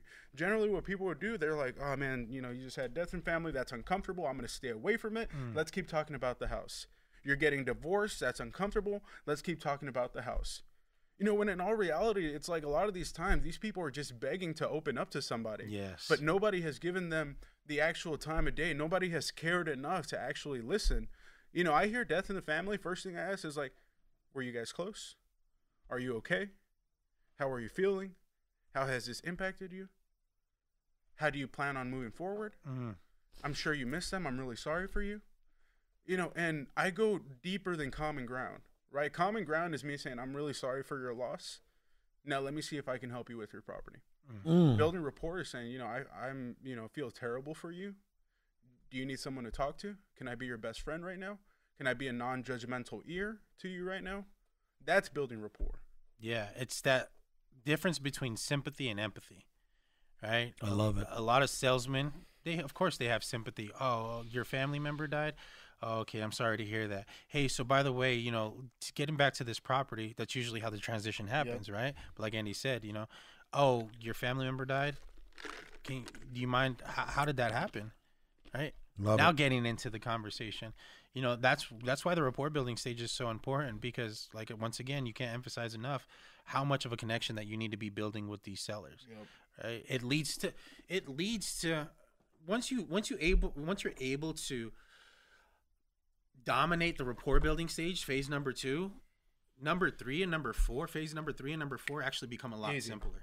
Right? Easy. They well, less difficult. You guys are in the zone right now. They become less difficult, right? Because once again, real estate, it's never easy. There's nothing easy about real estate. Things just become less and less difficult, right? So once you're done with the rapport building stage, you move on to the negotiation stage, right? It gets a little bit less difficult. Now, this is where we see a lot of people struggle. And it goes back to what Andy was talking about earlier, where we're talking about growing up psychologically, we're programmed that having discussions about money should be done in private. Scary. Having discussions about money should be awkward. Yep. Right? People take that and they're like, shit, I don't even want.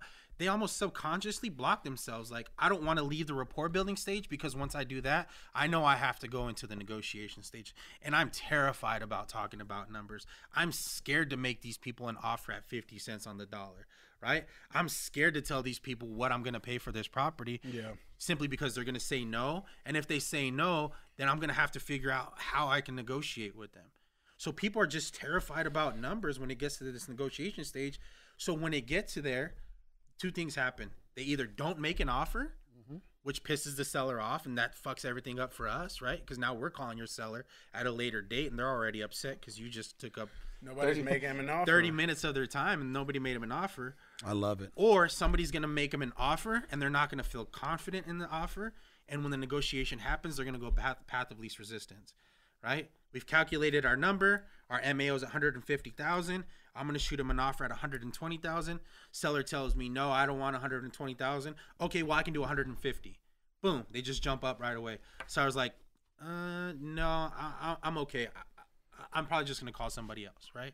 They get that instant, like, man, that guy jumped from 120 to 150 so fast. You know, they start to get a sour taste in their mouth. Why wouldn't you just present me with your best offer up front, right? And that's what we need to do, is you need to make them feel like the first option is not the best option, but it is an option. And the negotiation, we have to talk our way up to the best option. Yeah, and newsflash for everybody who's uncomfortable talking about numbers, keep in mind, right? If you're afraid to talk numbers, if you're afraid to talk shop when it's time to talk shop with these sellers, and the seller is also afraid to talk shop, right? You guys are building this relationship, and in the back of the seller's mind, because this is what they're always thinking. It's like, okay, are we going to talk about numbers at any point? You know, are you going to tell me what you're going to offer? And then in your mind, you're kind of putting it off, right? You're scared to start negotiating. You're scared to negotiate. Seller's scared to negotiate. Do you think that's going to be very productive? Absolutely not. You know, and that's where, again, I mean, it's okay if right now you're uncomfortable talking about numbers, but after this podcast episode, I'll be honest, like, this is your life now. If you're dedicated to making money on the phones, you better be comfortable in uncomfortable situations. So I really encourage everybody on there, you know, understand your numbers, understand your product, understand that, you know, and you can actually learn this through our experiences. The value and the problems that we're solving up here, the money that we're paying to sellers down here in terms of value to them. Yep. We've done business with so many people who are like, Andy, I actually had an offer at $20,000 higher, but you're giving me a cash advance. You're giving me time to move out of the property. You know, you're actually dealing with my tenants, and that means so much more to them than any specific dollar amount. And don't get me wrong, not everybody's going to be that way, right? Some people just want the highest and best, and that's okay. But you're going to catch those. But you're going to catch those Why people not? who are like, yeah, you know what? It does benefit me to close in 7 days. I would rather sell it to you for a cheaper price and close in 7 days and sell it to somebody who's going to take 30 to 40 days and give me $10,000 more than what you're going to pay me. Time is money, baby. So let me give you guys something to walk away with on the negotiating aspect, right? One thing that I like to do, and actually kind of drop it in the rapport building stage to help build the negotiations, is I'll make what's called a soft offer, right? So we're having a conversation with the seller, discussing the property details. I'm looking at some comps, right, while I'm on the phone. And I'll mention to the seller something like, oh, yeah, I'm just taking a look here. I know the last time we bought a property in this area, we paid about $150,000 for it. But I just want to see kind of what we can pay for yours, right? and just kind of move over that. You drop that little soft offer in there, your sellers are going to react. They're going to say something to that soft offer. Oh, I would never sell my house for $150,000. Like, oh, okay, I'm looking for a little bit more, right?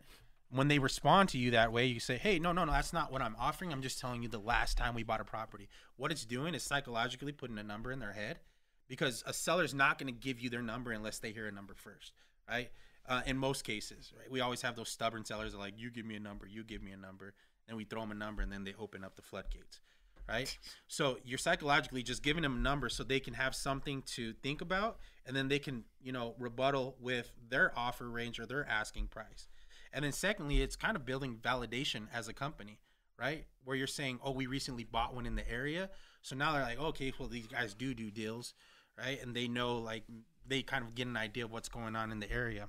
So I'll drop just a soft offer to a seller, kind of talk over it right after I drop it. And when I get to the negotiation stage, now I have a number that we could potentially work off of, right? Because I dropped that 150 on the seller earlier in the conversation, and they said that they would never sell their price for that much.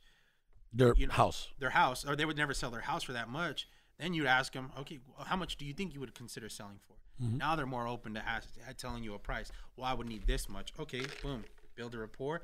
Negotiation. Hey, I know you said you were looking to get about this much for the property, and I'm going to do everything I possibly can to try to get you to that number, right?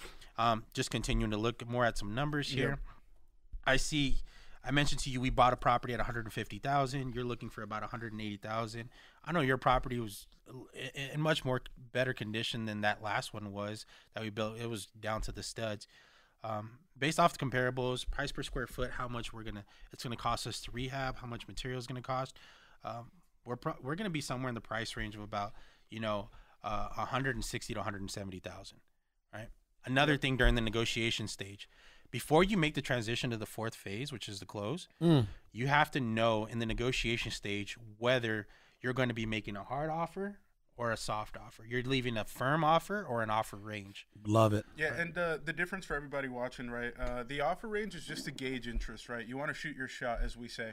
You want to find out. And you don't want to disclose all, all give your up all cards. leverage. Give up all exactly, your, right? The interesting thing about, like, phone acquisitions is, like, as soon as you disclose what your final number is, a seller literally has the power and the ability to say, yep, click, I don't want to talk to you anymore. And they can block your number, and then you never have another contact. And they can shop you around. Exactly. And then when you give somebody just an offer range, that's not something that they can shop about. It's not a firm number, so it keeps them interested and continue to converse with you because they want to get down to the final number. Yep. But everybody, as we move on, right, phase number 4, which is this is where the money's made. The close. The close. Which the a lot of baby. a lot of people, man, for some reason, like, that's where it all just goes downhill, this man. This is the biggest thing that we see, right? This is crazy. People coming in and out of the business, right? Coming in and out of our training. This is the biggest thing that we see with people is the transition from the negotiation, phase number 3, to the close, phase number 4, is people can't make that switch and start directing what needs to happen next, right? They transition to the negotiation, they make their offer, and now they're asking questions like, okay, oh, you like my offer? Okay, can I send you a purchase agreement for this price? Will you be able to sign this at some point today? Does this offer work for you? Right? Asking these uncertain questions, right? At that point, during the close, you need to stop asking questions, right? You need to stop asking questions. Can you guys hold on for 1 second? Never mind. Okay, they'll leave a message. That was very important. So, I just got news, right? Mm-hmm. Andy Frisella, right? Ooh. They're trying to reach me to get me back on his podcast. That's exciting. So he's a boss. Good stuff, bro. That's amazing. Thank Good God, stuff, right? bro. So I was like, oh my God, are they calling right now? I think they just called, but that's okay. See what happens when you lose weight? Oh. I'm trying to lose weight so I can get on. But Andy that's a Frisella. beautiful thing. I will call them back because we're live on air. But I'm like, oh my God, do I answer this? It's Andy Frisella. That's fucking dope, bro. So anyway, Congrats, back to bro. you guys. You're a legend. Oh, bro, thank you guys. But So yeah, bro, you you're, have to- you're a hero, yo, bro. three-year 3-year vision, right? Bigger, that's where we're headed. But back to the close, where a lot of people, they lose deals on the table. The close, phase number 4, to me, it's almost like a movie, right? It's like, when you enter the 4th phase, you got to be Mel Gibson. You got to be the director. You got to tell the seller how it's going to happen. Mel Gibson in Braveheart or Mel Gibson in both? Mel Gibson, the actor, and Braveheart that just takes charge. Mel Gibson, the director that is able to orchestrate this entire masterpiece. God, I love Mel Gibson. See, so on the subject of Mel Gibson, everybody, when you get to this final phase, right? Like, this is what you've been waiting for. Right, you properly pitched the seller. You made the contact, right? They gave you the time of day to make an offer. You've built a relationship with them where now they actually like you, right? You're somebody who they would highly consider doing business with as long as the numbers make sense. Then you get past the negotiations. Now you're on the same page. You made the seller a verbal offer range that they like and they're possibly willing to move forward with. And then you're at phase number 4, right? Like Adrian said, this is where you have to take charge. And for everybody watching you, it's go time at this point. It's go time. You've already put in all the work. 4th quarter, give me the Let's ball. go. Lights are on. There's a minute left. Here we go. This is. I'll be honest. Like, I've lost deals in the 4th phase for being too aggressive. I want you guys to lose a deal here and there for being too aggressive, because a reality of it is, like, it's gonna happen, right? You're too aggressive and you lose a deal, but I would rather you lose it that way than for not being aggressive enough. Right. Like, if you're losing deals because you're not aggressive enough, then you're not taking enough shots. And what do shooters do? They shoot or shoot. Exactly. You're not directing. You're not telling the seller what to do. Kobe, let's go. Shoot or shoot, right? Everybody, and what this looks like is simple, right? We're at the point where we've made a seller an offer, right? And they're like, yeah, I could possibly see myself working with the price like that. Generally a response you would get. And at that point, you tell the seller, okay, this is what's next. Here's what you can expect from me. So at this point, what I'm going to do is I'm actually going to submit my written offer. And for those of you who are just getting in the game, don't use the word contract. That's a very scary word. Oh, this is good. Right? That's a scary word for people, because as soon as they hear the word contract, they're like, "Oh my God, I'm going to sign over my house right now. They're going to put me in handcuffs." Yeah, exactly. I'm going to make this big decision that I can't look back on. So you kind of want to alleviate some of that pressure. So I'm saying, hey, here's what's next. I'm actually going to submit my written offer to you right now. Love it. I'm going to send it to your email, and we're going to review it and go through it together. I just want to make sure that you're completely comfortable with our offer and that you know the way we do business. And one thing about Close Only is, like, if we don't review the document together, you're just not going to get it. Like, we won't send you an agreement. We're not going to send you our purchase or written offer unless we actually physically have your attention to where we can review it together. Because what happens is you talk to a seller and you're like, yeah, hey, I'm going to send you my offer right now. And you send them the DocuSign, and then it's 5 o'clock, right? You just had a conversation with you. They're like, yeah, I'm going to review it once I get home, right? 6 o'clock comes, they still haven't opened it. 7 o'clock comes, it's opened. DocuSign gives you the timestamp that they opened the document. 9 o'clock comes, they haven't signed it. Oh, left unread. 10 o'clock comes. Now you're like, maybe I should call them. The next day comes, you still don't have it, and you're making these phone calls, and now they've ghosted you. You're in desperation. You want to know why? Because you left the ball on their side of the court. It's almost like you're playing catch with somebody, right? And you throw your purchase agreement, which is a figurative ball, and then the other person just walks away. I love it. They're just like, yeah, I'm done playing catch. Yeah. Go screw yourself. I'm taking this ball home. Yeah. Exactly. It's like, that's my ball. Yeah. So you have to make sure, with us, especially both of our companies, we've now transitioned to probably about 95% of our deals are virtual. Oh, yeah, absolutely. Even in our own backyard, we rarely go to physical appointments anymore. And so what we're doing is, me and Andy are trying to coach you guys on is, when we're sending purchase agreements, we're sending them via DocuSign, via Right Signature, e-signature, whatever it is. But during this time frame, this is where the product knowledge comes in. If you haven't done this yet and you're trying to go virtual, send yourself a purchase agreement and familiarize yourself with the process of actually signing that document. Reason being is because when we send a purchase agreement over to a seller, there may be times where we had to create the email for that seller to be able to view the document. Now, if we're having to create an email for a seller, what are the chances of them actually knowing how to DocuSign something? They don't know how to do that. Right? So this is once again where you're directing. Now, if I know off the top of my head what it looks like to sign a purchase agreement via email, via virtually. Now I can start directing the seller. Hey, do me a favor. Open up your email. You see that email says under Carlos Reyes. Open that one up for me. Great. Okay, you're gonna click review and sign. That doesn't mean you're signing anything. That just means you're opening the document and it's gonna start to review it. Got it open? Perfect. Okay, let's go over it. Boom, boom, boom. Hit the first page. Everything looks good on that first page. No concerns, no questions. Beautiful. On the bottom left-hand corner, there's a little yellow box. You're going to click on that box. Now it's going to ask you to adopt a signature. You see how granular you have to be with these things? Absolutely. You have to take it step by step. Systematically, even to the point where you end the conversation. Okay, you've signed everything. There's a little box in the top right-hand corner that says finish. Click that. Oh, it's going to ask you that if you want to create a subscription or you want to create a profile. You don't have to do that. That's not necessary. We'll send you a copy of the document. Little things like that. And how do sellers feel when you walk them through every single step? How do they feel? What do you always say about the little things? Closing a deal is a combination of doing a lot of little things correctly. And there's an old saying, incremental, not monumental. I just heard that one this weekend. Never heard that one. Incremental, not monumental. And you guys are masters at that. So the 4 phases of acquisitions. And you know what? I still have 1, 2, 3, 4, 5, 6, 7 more questions for you guys.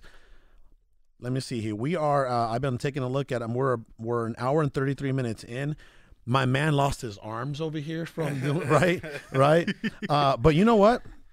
I don't think that we should shortchange the people. So let's try to blaze through these. Ready? Yeah, sure thing. All right. Rapid fire.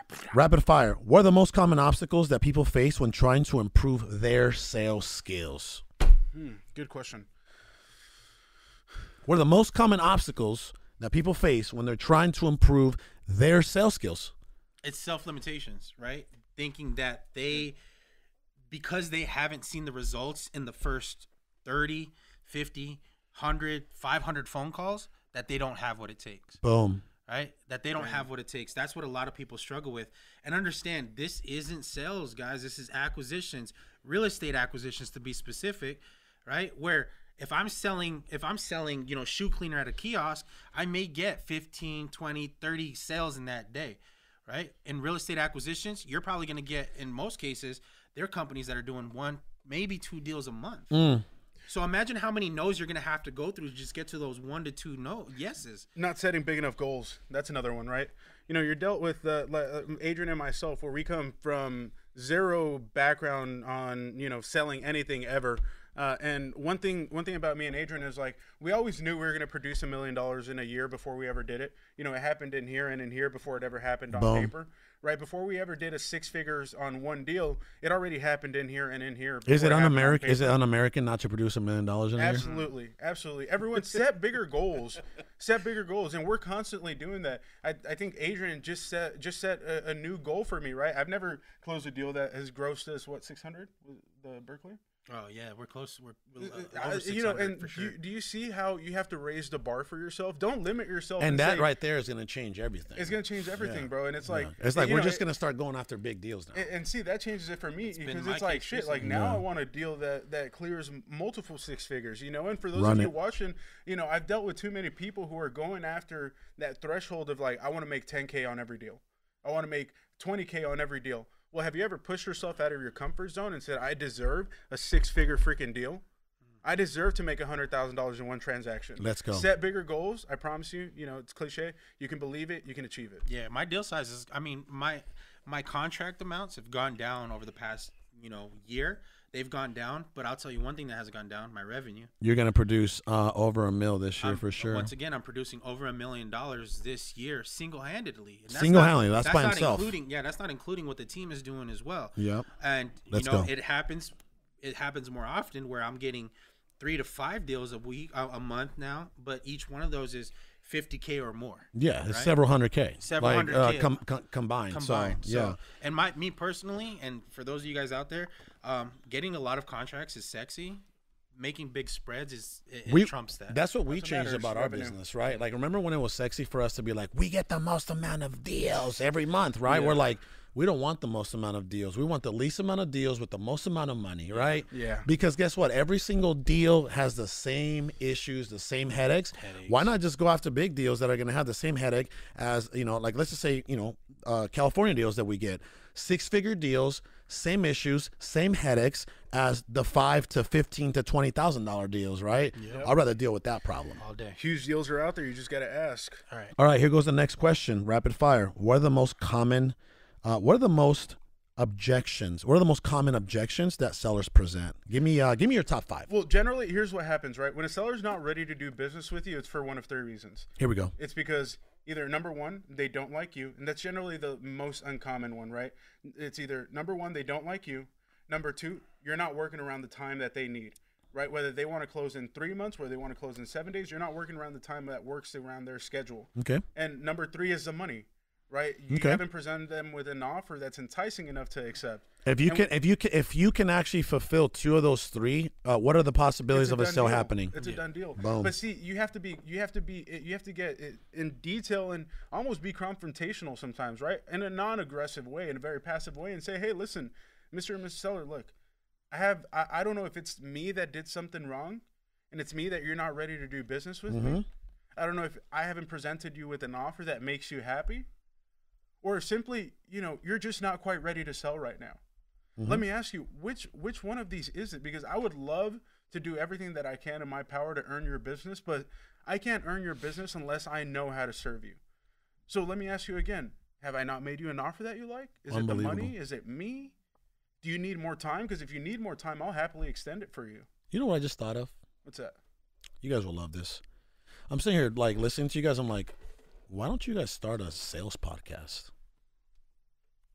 Hello, I mean, we own the building, we own the studio. like, why don't you guys start a sales podcast? We are pretty cool, buddy. We All are right. cool. I really want you guys to do that. That's something in the future. I mean, obviously, I think both of our goals right now, and yours Just to included, make a whole bunch of money in real estate. Let's yeah, run it's it. just Okay. to continue. Here we go. Continue on with the real Yeah, estate. we got to man. get bigger. We got to get bigger. We're done, right? All that stuff will fall into place. Yeah. God willing. So, all right. How do people overcome these, like some of these objections that you guys said, like your top 3 objections? How do people overcome these things? Did you kind of just say that? Yeah. I mean, you have to address it head on. If you don't ask, you don't get. And that's the thing about real estate. It's like we have to ask these tough questions. Because if you're asking a seller yes or no questions, right? Which is The tough questions. And how do you ask the tough questions? Exactly. By building the rapport. Exactly. If you're asking a seller yes or no questions, you're going to get a yes or no response. So Okay. are you not ready to sell your property? No. Done with the conversation. Yeah. Yeah, you have to specifically get into Something detail like and- what would prevent you from actually selling your property Dude, in the a next good 30 closer days, is right? nosy. A good closer is Absolutely. really nosy. We want to know everything. Absolutely. And like you have to take off the pressure of your seller and say, hey, you know what? It's okay if we don't do business with you. I just want to understand why. Boom. Just give me a reason. Here's something that you guys can do, right? If you're already making phone calls, this is what I want you to do. I want you to get a piece of paper, and I want you personally to write down the top 10 objections that you come up with over the course of the next week that you're making phone calls, right? Take a look at those and then start to figure out how can I present each and every one of these objections to the seller themselves in the rapport building stage, right? Because what we do as closers is we'll present an objection to the seller during the rapport building stage, get it annihilated right then and there. Annihilation. That way, when we get to the close, that objection is not there anymore, right? I love it. So the more objections that you can make up front presenting to the seller, the more we can eliminate. And then when it gets to the close, when some of these objections come up again, now you can call bullshit. You can go back and tell the seller, hey, what's changed? Earlier you told me you didn't want to list with the realtor. Right? Now you're wanting to go see if you want to talk to your realtor about my offer. I'm just confused as to what's changed since in our conversation. Yep. Right. And now the seller has to be like, well, they start to fumble over their words. So that's what you want to do is you want to be able to look at those 10 objections and then figure out how, and we teach, but figure out yourself right now, how can I present these to the seller in a way that we already know, kind of like a rhetorical question. Hey, you know what? They have already told me that their property's in distress, right? It's not, you can tell by the conversation that it's not ready for a listing.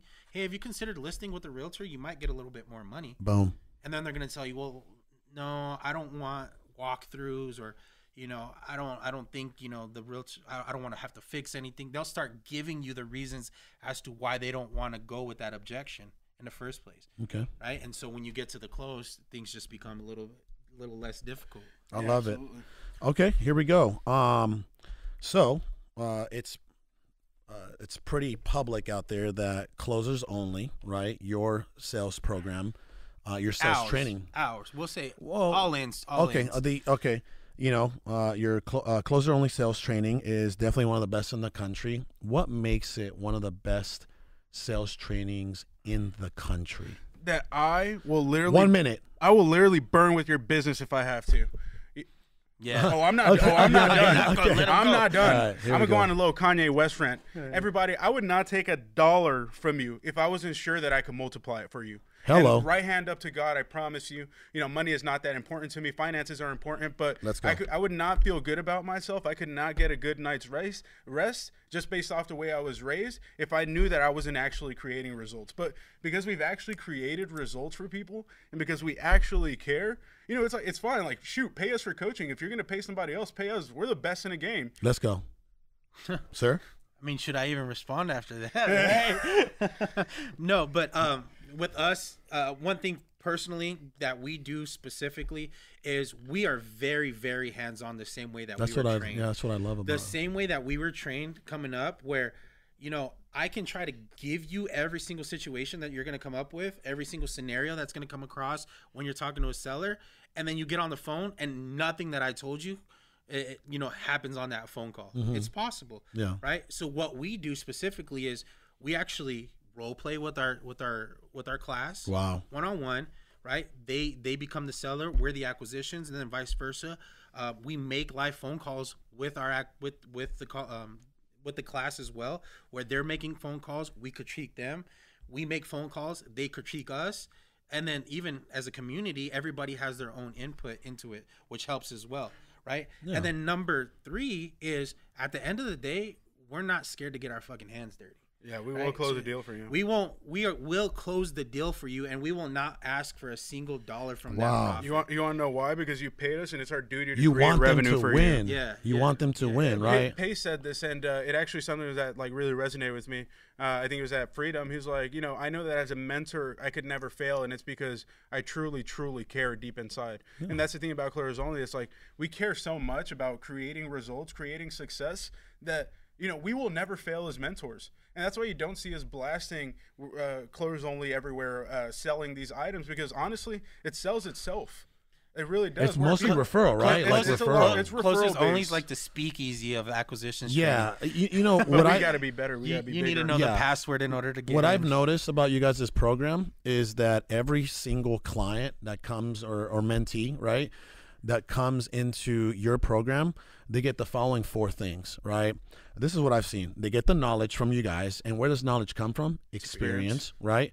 They get the guidance from you guys, right? They get the support from you guys. I've seen that like crazy. I even send you guys, when someone's trying to ask me like a conversion question, like a sales, not that I'm like too good to answer it, but I'm like, here, go talk to Adrian, talk to Annie, like, you know, because you guys do this day in, day out. You guys are in the trenches, you know, you're masters of your craft. So yeah, they get the support, and they also get the accountability, which I love. Yeah. So outside of those 4 things, I think that's something that you guys definitely have to emphasize more on, right? You're going to get the knowledge, you're going to get the guidance, Agreed. you're going to get the support, and you're going to get the accountability. Those are the 4 things that you can count on with our program, and you will never go wrong.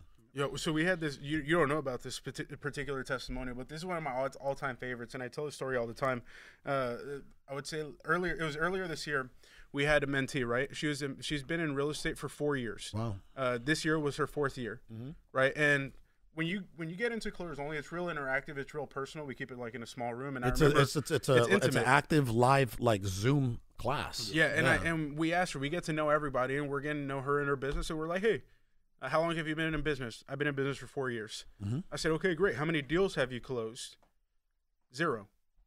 And I heard that, and internally, I didn't say that out loud, but internally, I'm like, oh my gosh, she's been in real estate for 4 years and has never closed a deal. I said, wow, like, how has this woman not quit already? Yeah. How is she still trying to get a deal 4 years later? And I remember, you know, as soon as the Zoom ended, I walked into Adrian's office and I said, bro, like, if we don't help her close her first deal, then we failed. I said, then this entire class failed. It doesn't matter if everybody else does great. If she doesn't close her first deal, I said, we failed as mentors. And me and Adrian, we carry a chip on our shoulders, you know? And Adrian said, don't worry about it. We're going to get her a deal. Sure enough, before the 6 weeks is over, guess who helped her close a deal? We made her $20,000, and she'd been through other people's coaching. She's been through other training, but nobody really cared like we did. Nobody really gave her the guidance that we did. So everybody, if you're interested, you just let us know. But like I said, I could never touch $1 if I knew I couldn't multiply. I already have like several ideas for you guys, man. Like I was like, you know, one is you guys should start doing at least once a month, like a sales intensive for free. And then people can, if they see the value, because this is what I've learned about the game of education, right? If you help people make money, they will always come back and reinvest. Oh, true. You know, and I'm not saying go at it for 8 hours for free. I'm not. I'm saying go at it for like 2 to 3 hours for free. So hard for us though, right? But listen, you understand what I just said? You're gonna plant a seed. You're gonna help these people close a deal or two. What are they gonna do? Run back right to you, and they're gonna say, "I'm ready for 6 weeks." No, I'm saying it's hard for us to Hold do. on, that's one. It's hard for us to do simply because once we start getting going, just like this podcast, Yeah. it's hard for us to fuck. This is the longest podcast in all in. This is the longest podcast in all in history. But this is, hey man, you know what? I don't care because you know what? I think this might be for anybody out there that's looking for some type of sales training or struggling to convert leads into deals. They're gonna really appreciate this podcast. Absolutely. And I'll tell you what, if this podcast changes one life, That's all that matters. it's already worth it. Correct? Thank Right? you for putting us on, bro. We appreciate Oh, it. brother, I mean, there's way more to come. But again, that was one of my, that's one idea that I definitely want to throw out there where you guys just like, hey, we're doing no charge. We just want you to win, right? Like, okay, that's one. Obviously, the sales podcast is another. And then the other thing that I would actually highly recommend is this, right? And these are, please write this down because I'm just going to. I'll just watch the podcast again later. I have people in our community, specifically, really high-end clients that have paid, tens of thousands of dollars that actually are struggling to convert, their marketing into deals. Why don't you guys offer some type of, program?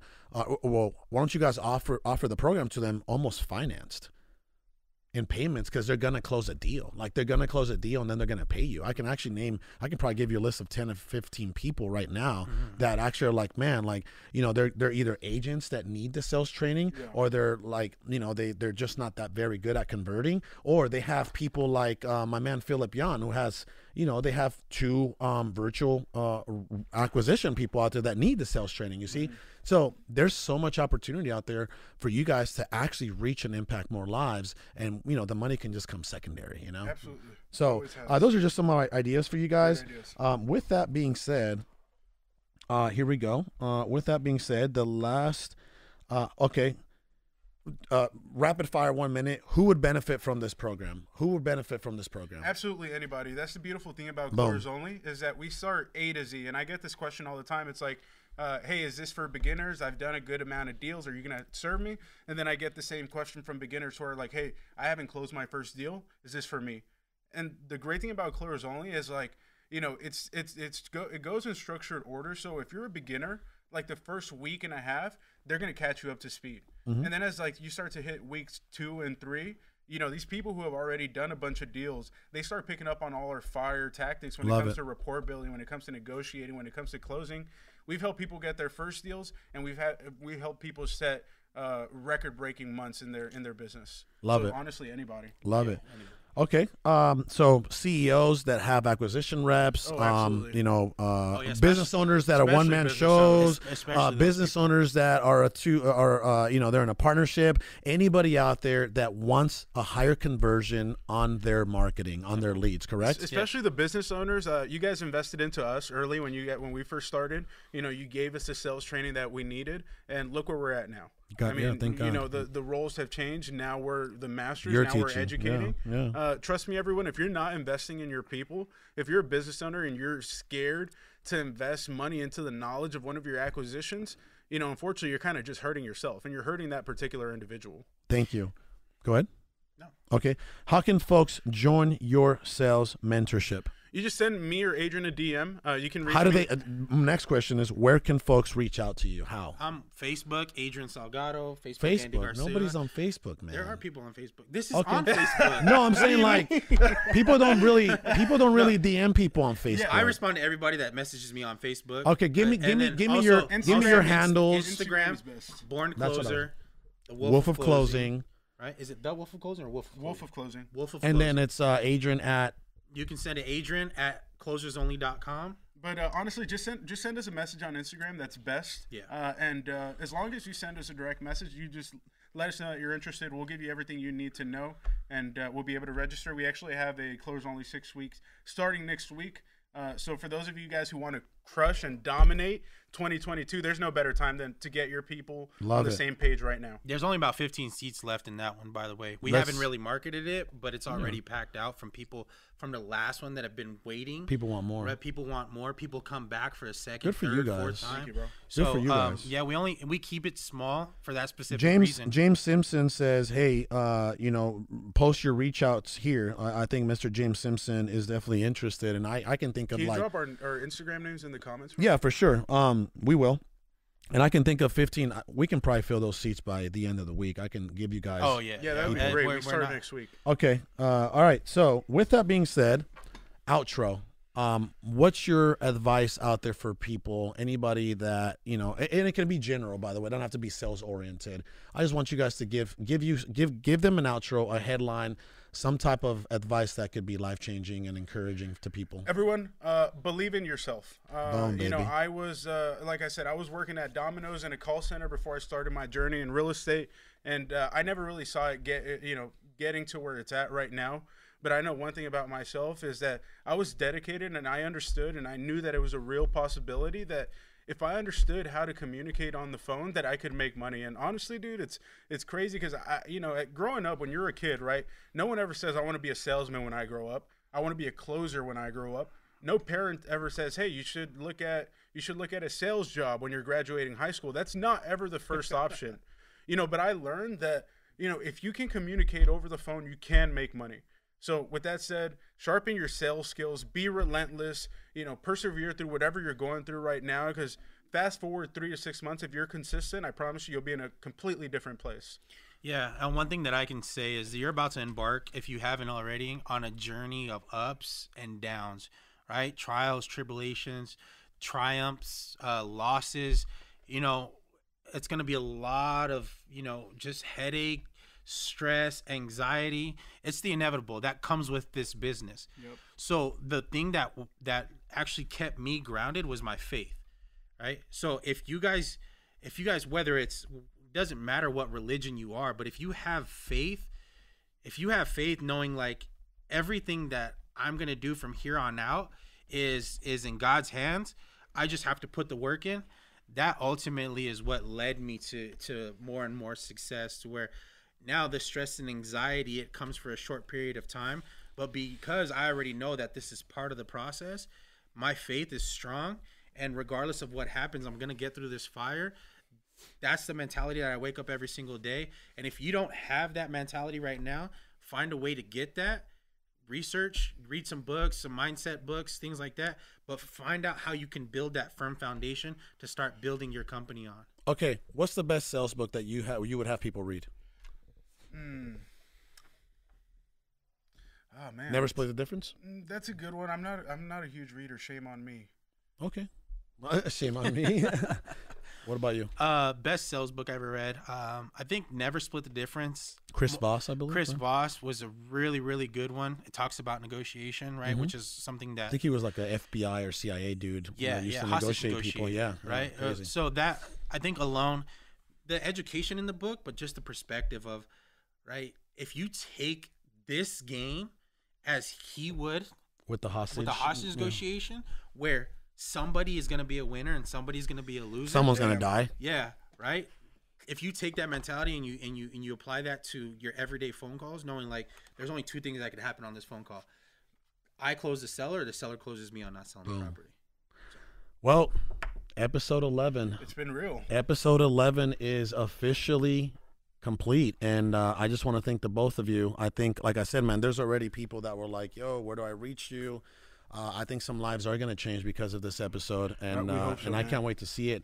I think the next time that we do a podcast, which will be, I would say in the next 30 to 60 days, we should do live sales calls on the podcast. That would be really right? dope.